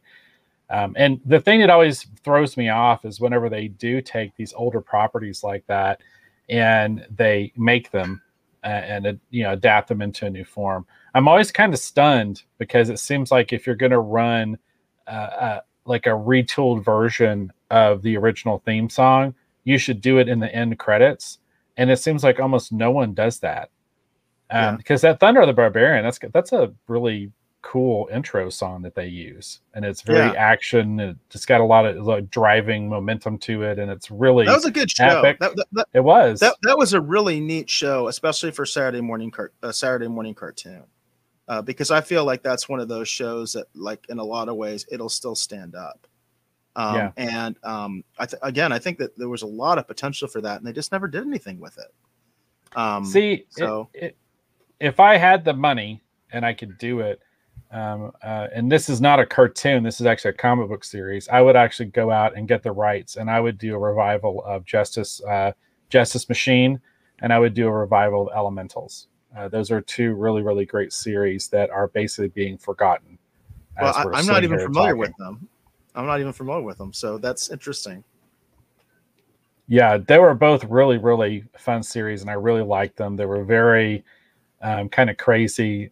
Elementals actually had a controversial issue at one point because of some of the stuff they did in it, but I just think those properties have just got an awful lot of potential. And when Comico was actually publishing those books in the 80s, those two books actually crossed over, so they were essentially in the same universe. And so you kind of have the underpinnings of like a superhero universe right there between Justice Machine and the Elementals. And it's really interesting because we live in the era of the remake and the reboot, the reimagining, the re-everything. And it's so weird to me sometimes what Hollywood chooses to revive. And it's so weird to me sometimes. It's like you're remaking that again, you know, and there's so much stuff that it's like, dude, that was never broke to begin with. You know, why are you trying to fix it? You know what I mean? Whereas, like, for instance, you know, like Thundar, going back to Thundar, they didn't make that many episodes. You know what I mean? There was still plenty of other stories to tell. It's not something that was even really explored. You know what I mean? The way that it could have been. And you could even do like a backstory, right? You could show disaster. You could go. There's so many ways you could go with something like that. But it's like that's dead. But we're getting the you know the 100th Star Trek series now. You know what I mean? So I don't know. I just think it's weird. I think it's weird what they pick. Asia mentions that she wants to cosplay Ariel. That would be really cool. I would love to see that, Asia. If we did that, I definitely would like to see it. And she said, I guess she's a fan of Visionaries. So Visionaries was really great too. That was another one of those lines that had so much potential. And I don't know, there's a lot of fun things like that I think could be, you know, slightly retooled. And the idea there back. Too, in my mind, is that something that's like wasn't like super successful, and that's why I'm saying to me it would make more sense to bring that back. You know, people make the point. I've heard this 100 times. Why don't we remake bad movies? Yeah. Why don't we remake bad movies? Seriously, because a lot of bad movies had a really interesting premise, or they're bad because, you know, like the effects are dated or something like that, right? So it's like, in that sense, to me, it would make sense to redo that. But instead, we keep trying to take stuff that, you know, was good to begin with, and then we just, to me, we remake it into the ground. You know what I mean? Because that's just the way I feel right now about so many of the big franchises, you know, whether you talk about Star Trek or Star Wars, or it's like, dude, at this point, you're just ruining it. You're killing it for me. You know what I mean? Why don't you find some? First of all, I would love if they did something new. But if you are going to keep remaking stuff, why don't you remake some of this more obscure stuff that never really had a chance? If it had the right marketing and maybe a little bit better writing or better effects, it could be really good. You know, and it could be really successful. Yeah. But they don't do that. They don't do that. It's interesting to me too, because, you know, for example, I think about Josh Trank's Fantastic Four movie. Which, you know, I know some people liked it. You know, most of the diehard Marvel and Fantastic Four fans hated it. But, you know, if you take that sensibility, you know, and Josh Trank's a talented filmmaker, and if he had made Elementals and made a feature film of Elementals as opposed to Fantastic Four, again, any kind of creative changes he wanted to make within reason isn't going to really offend anyone, because the property is effectively dead. And it would have just brought it back. And then, you know, a publishing company would pick up the license and, you know, reprint the classic material in a really nice format, you know, and new people would discover it and, wow, this is really cool. And you might get a new series out of it and another film. And, you know, it could live on, you know, as opposed to taking something that maybe has had a heyday and maybe needs to rest for a little while before we re-envision it for a new audience. So. But that also brings up an interesting point of a lot of us as fans We get upset because someone comes in to an established property and they change it, right? And they change it because we know the canon. We care about canon, right? As fans, we care about canon. I'm a canon guy. I'm a lore guy. You know what I mean? And when I see the lore and the canon screwed up, it pisses me off, and you know, I become alienated. If it's a property that's not all that well established, you can make those changes because honestly, the fan base isn't that big to begin with. So if you are offending the quote existing fan base, they weren't sustainable anyway. You know what I mean? So it's like it doesn't really matter. So then you can get away with those changes. You know what I mean? Because it's people aren't as heavily invested, or even if they are, the numbers are so low, it doesn't really matter. You know, that's just the bottom line. But when you talk about these huge franchises like Star Wars and Star Trek and Marvel and things like that, you're offending a huge part of your audience with some of these changes. You're alienating, you know, millions and millions of people, you know, literally. You're alienating them. So I don't get it. I don't get the whole approach. You know, a lot of this stuff does just need to rest for a little while. And along those lines too, I also think that, for example, going back to Elementals again, you know, you can have those, you know, 3-4 obvious fan service moments in a film like that, and for the diehard fans, that's amazing because that would be the first time any of that stuff would ever have been done in live action. So even if you had other changes, you know, that fan base is more likely to go along with it because, wow, they did that or they did this, and that's really cool. And I just always been of the opinion that there's a lot of really great stuff out there that if they want to take something and retool a little bit and take it for a spin around the block, there's a lot of really great material that is available. Yeah, I agree. If they just want to look beyond, you know, the initial stuff they're doing. For example, if I had a ton of money and was in charge of Universal and get the rights and secure it, I would do a new $6 Million Man movie. We have to update the price, but I would do a new Bionic Man. I would do a new Bionic Woman. And then for all of us that grew up watching Bionic 6 back in the day, I would finally put all of that to rest. And the third film in the series would be kids that were injured that now had bionics, and it would be called the Bionic 6. And the Bionic Man and Bionic Woman would be the ones that were taking care of them and teaching them to use their powers.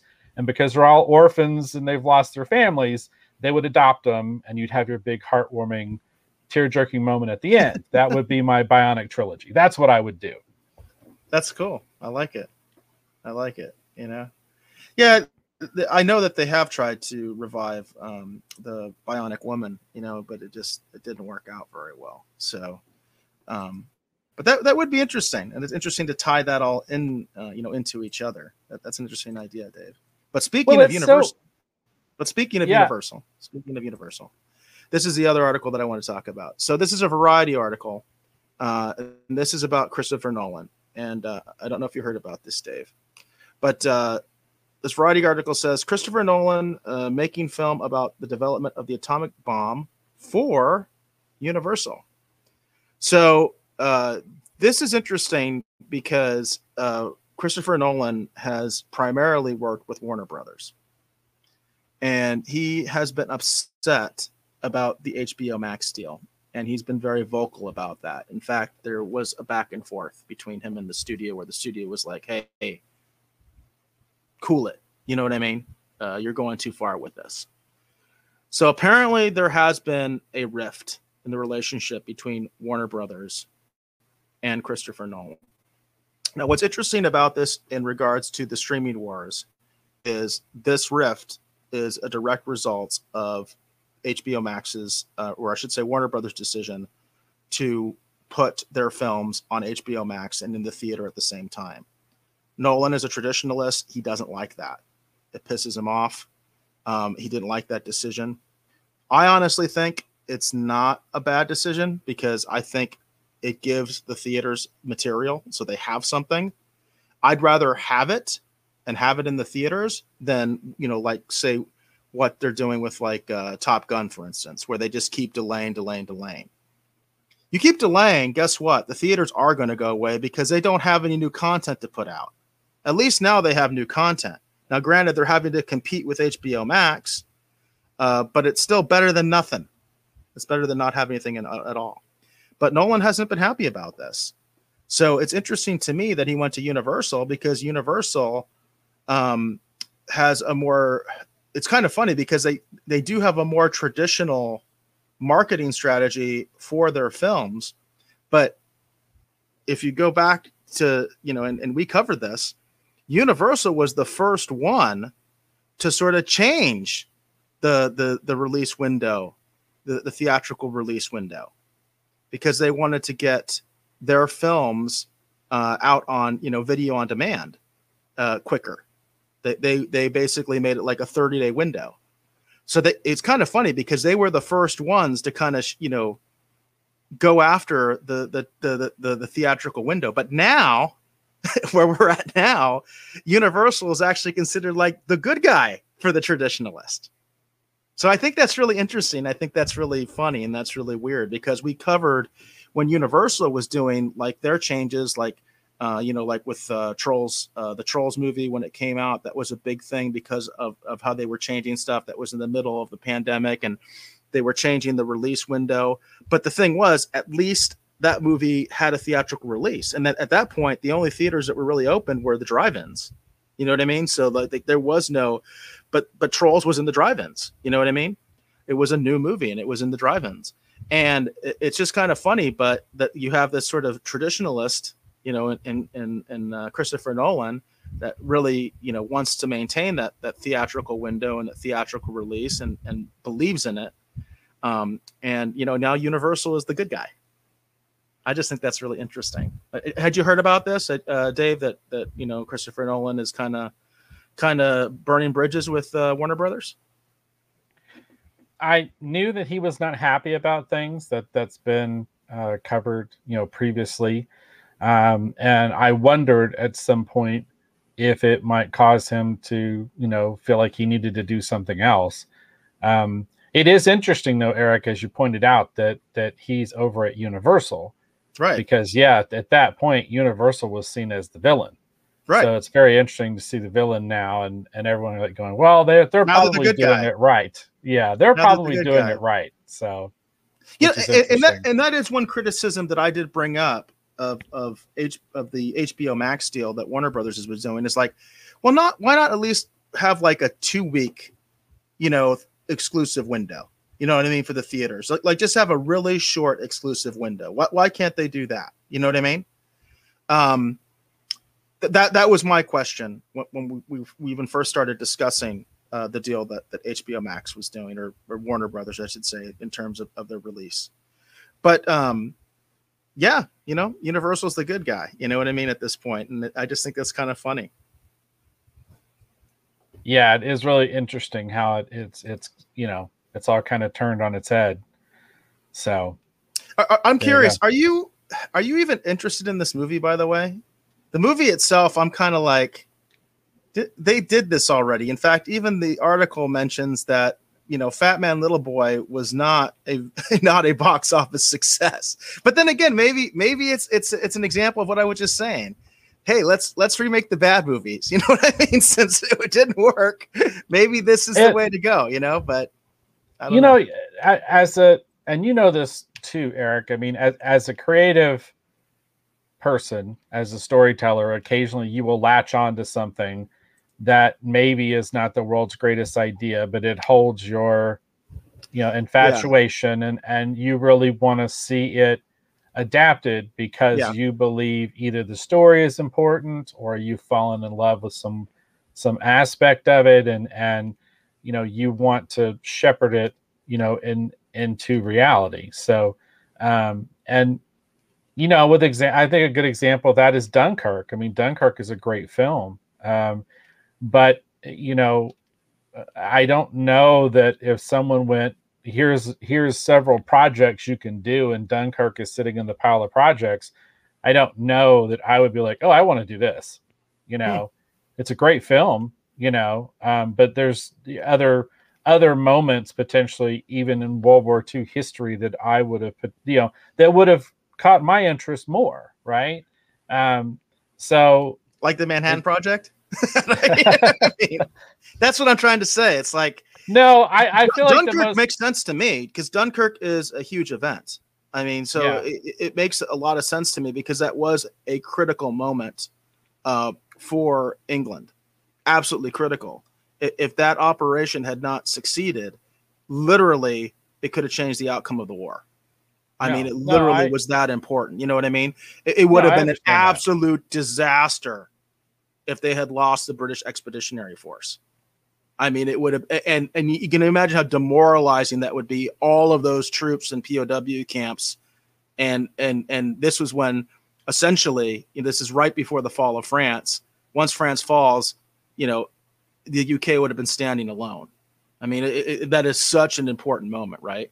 No, so I can understand that, but the Manhattan Project, I'm like, you know what I mean? Plus, it's already been done, and it didn't really work. I think that's the other point I'm trying to make, Right. Well, the only point I'm making is that I don't know if in a pile of projects, I don't know if that would have, I understand the historical importance of it.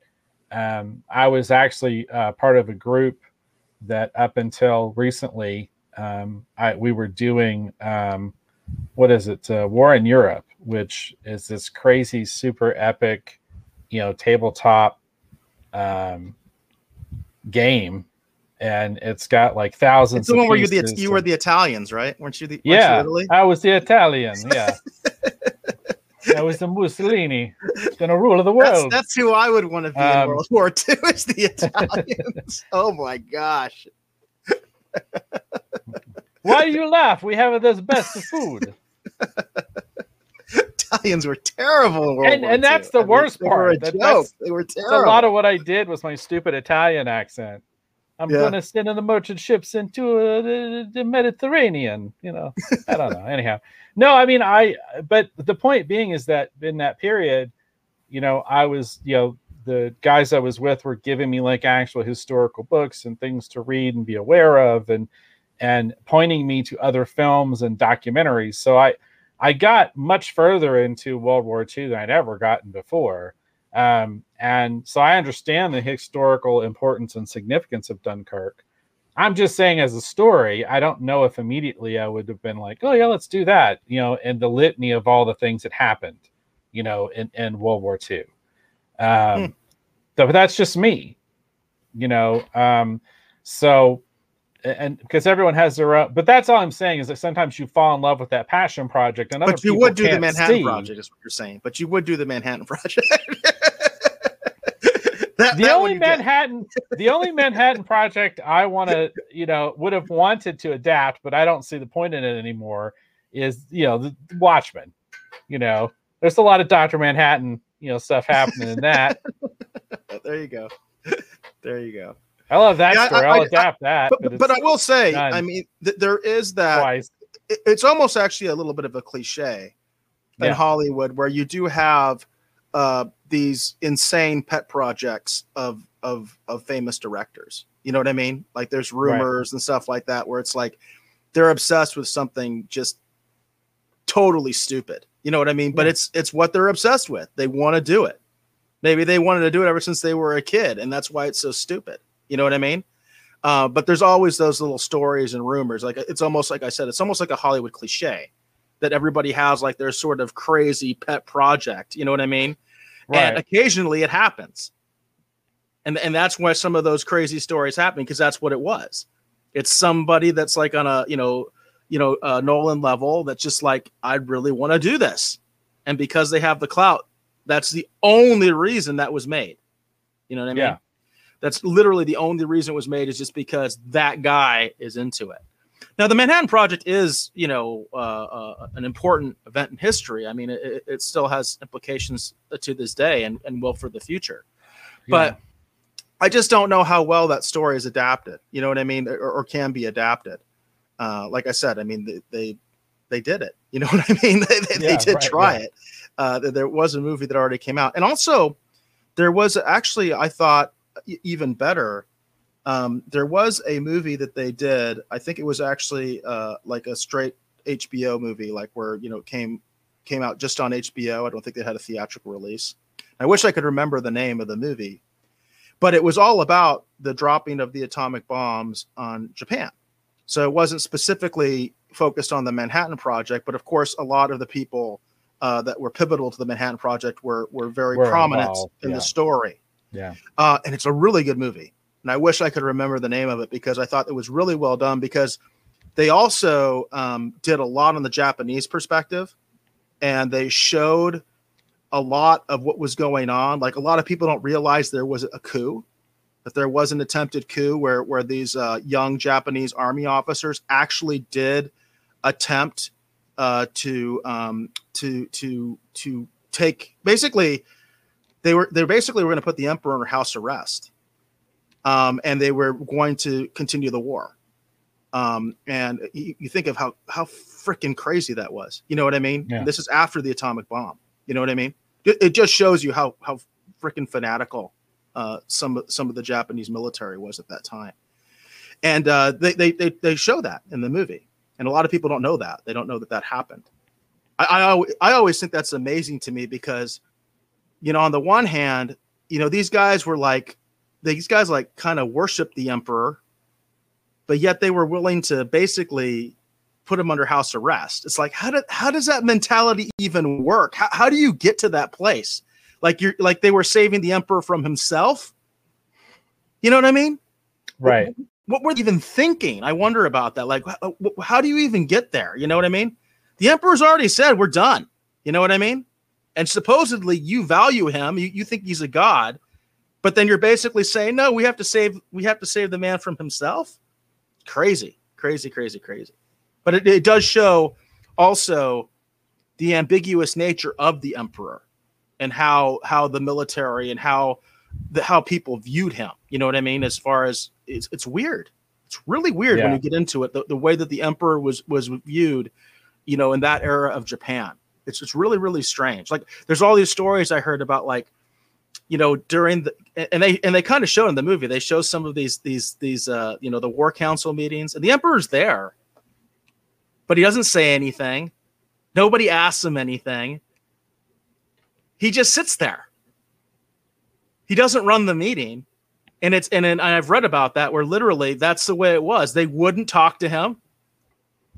They wouldn't ask him any questions because they thought it was like impolite. And he basically never said anything. It's crazy. You know what I mean? It's absolutely crazy.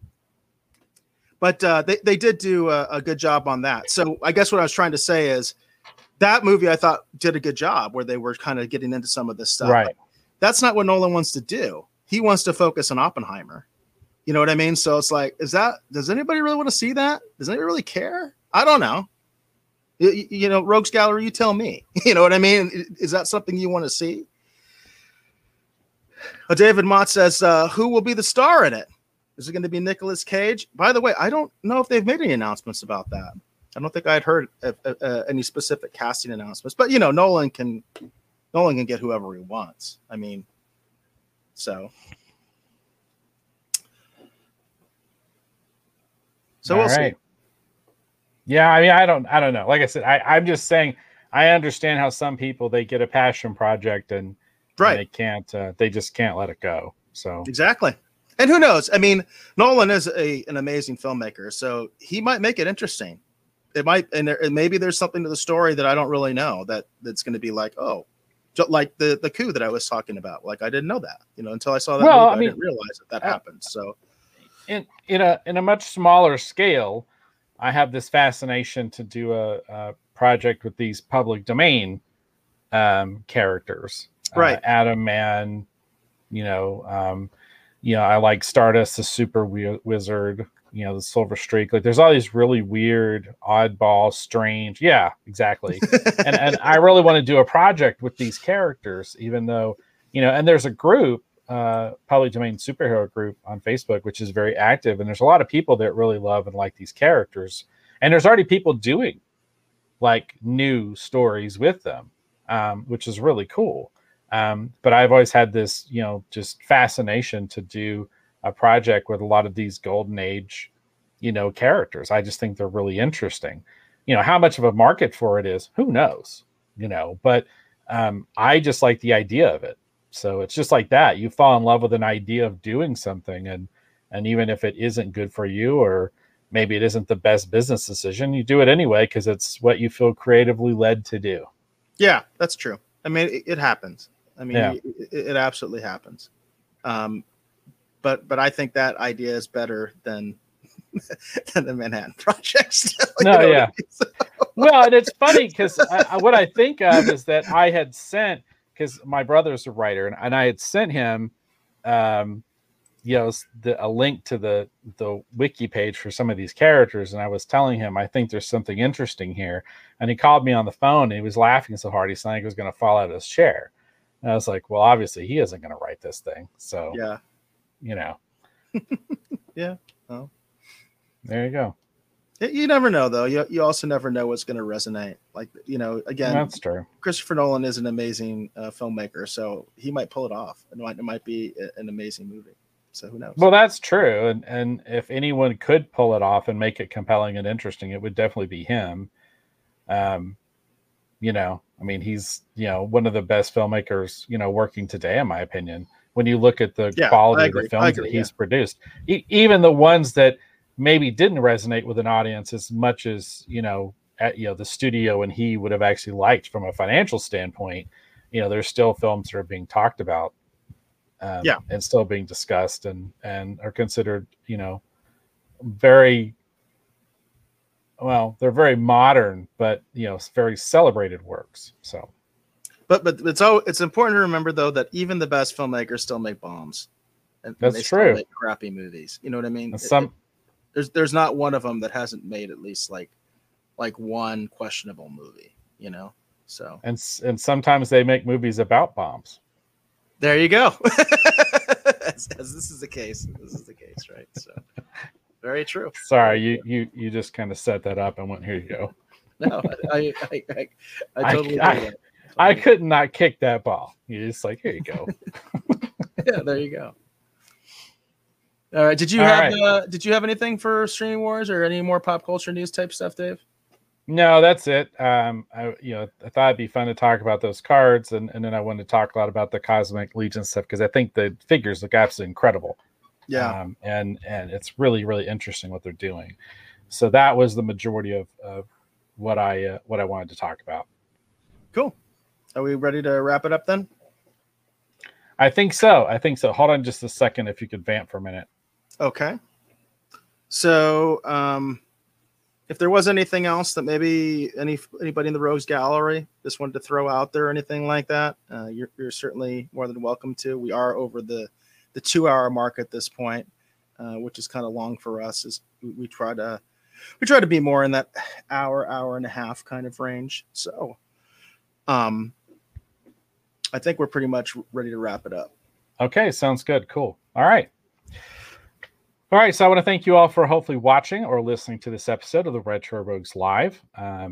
Again, my name is Dave Beta. I've been one of your hosts. If you're curious to see what occupies a lot of my time or learn more about me, you can definitely check out my t-shirt company. That's KirbyTees.com. That's KIRBYTS.com. Got a lot of fun things over there. We've got the Sarah Aerosmith shirts, the Brains Are Magic, which is really cool. We've got a lot. The Skeletor, the new and the original version of the Skeletor shirt are now available. I actually did an event and people really liked the other version as well. So both of those are available, as well as Retro Rogues t-shirts. We would like to encourage you to purchase one of those and support what we're doing here at the Retro Rogues Live. We greatly appreciate that. But enough about that. I want to thank my great co-host, Eric Alexander, as always, providing his unique perspective and point of view on all these fun topics that we talk about, whether they be pop culture, collectibles, or even the streaming wars. Eric, please tell the folks who'll be watching or listening at home where they can learn more about you on the interwebs. Well, I'm most active on Twitter. You can reach me there at BassGod14. That's at BASSGOD14. That's also the official YouTube. That's the official Twitch. So if you make any comments on those platforms, more likely than not, I'll be the one responding to you. But my DMs are wide open on Twitter, so you can always reach me that way. If you have a suggestion for show topics, let me know. We focus a lot on collectibles. Obviously, that's like, comic books, trading cards, action figures, occasionally we even talk about some video game stuff. So that's always a fun thing for us to talk about. And of course, we're always looking for pop culture news stories and streaming wars coverage. If you've heard some rumors, you know what I mean, as far as this possible, sellout that's going to be happening with Paramount, send that information my way, because I definitely would like to discuss it. So Jane says she enjoyed the show. We appreciate that. Jackie came in late, it looks like, and she said night. Didn't realize that you were here tonight, so we appreciate you supporting the show. And Hollywood says, great show, guys. Bye, everyone. And Asia also says night to everybody. And Mott says, great show. Thanks. And we will go ahead and leave him with the last word.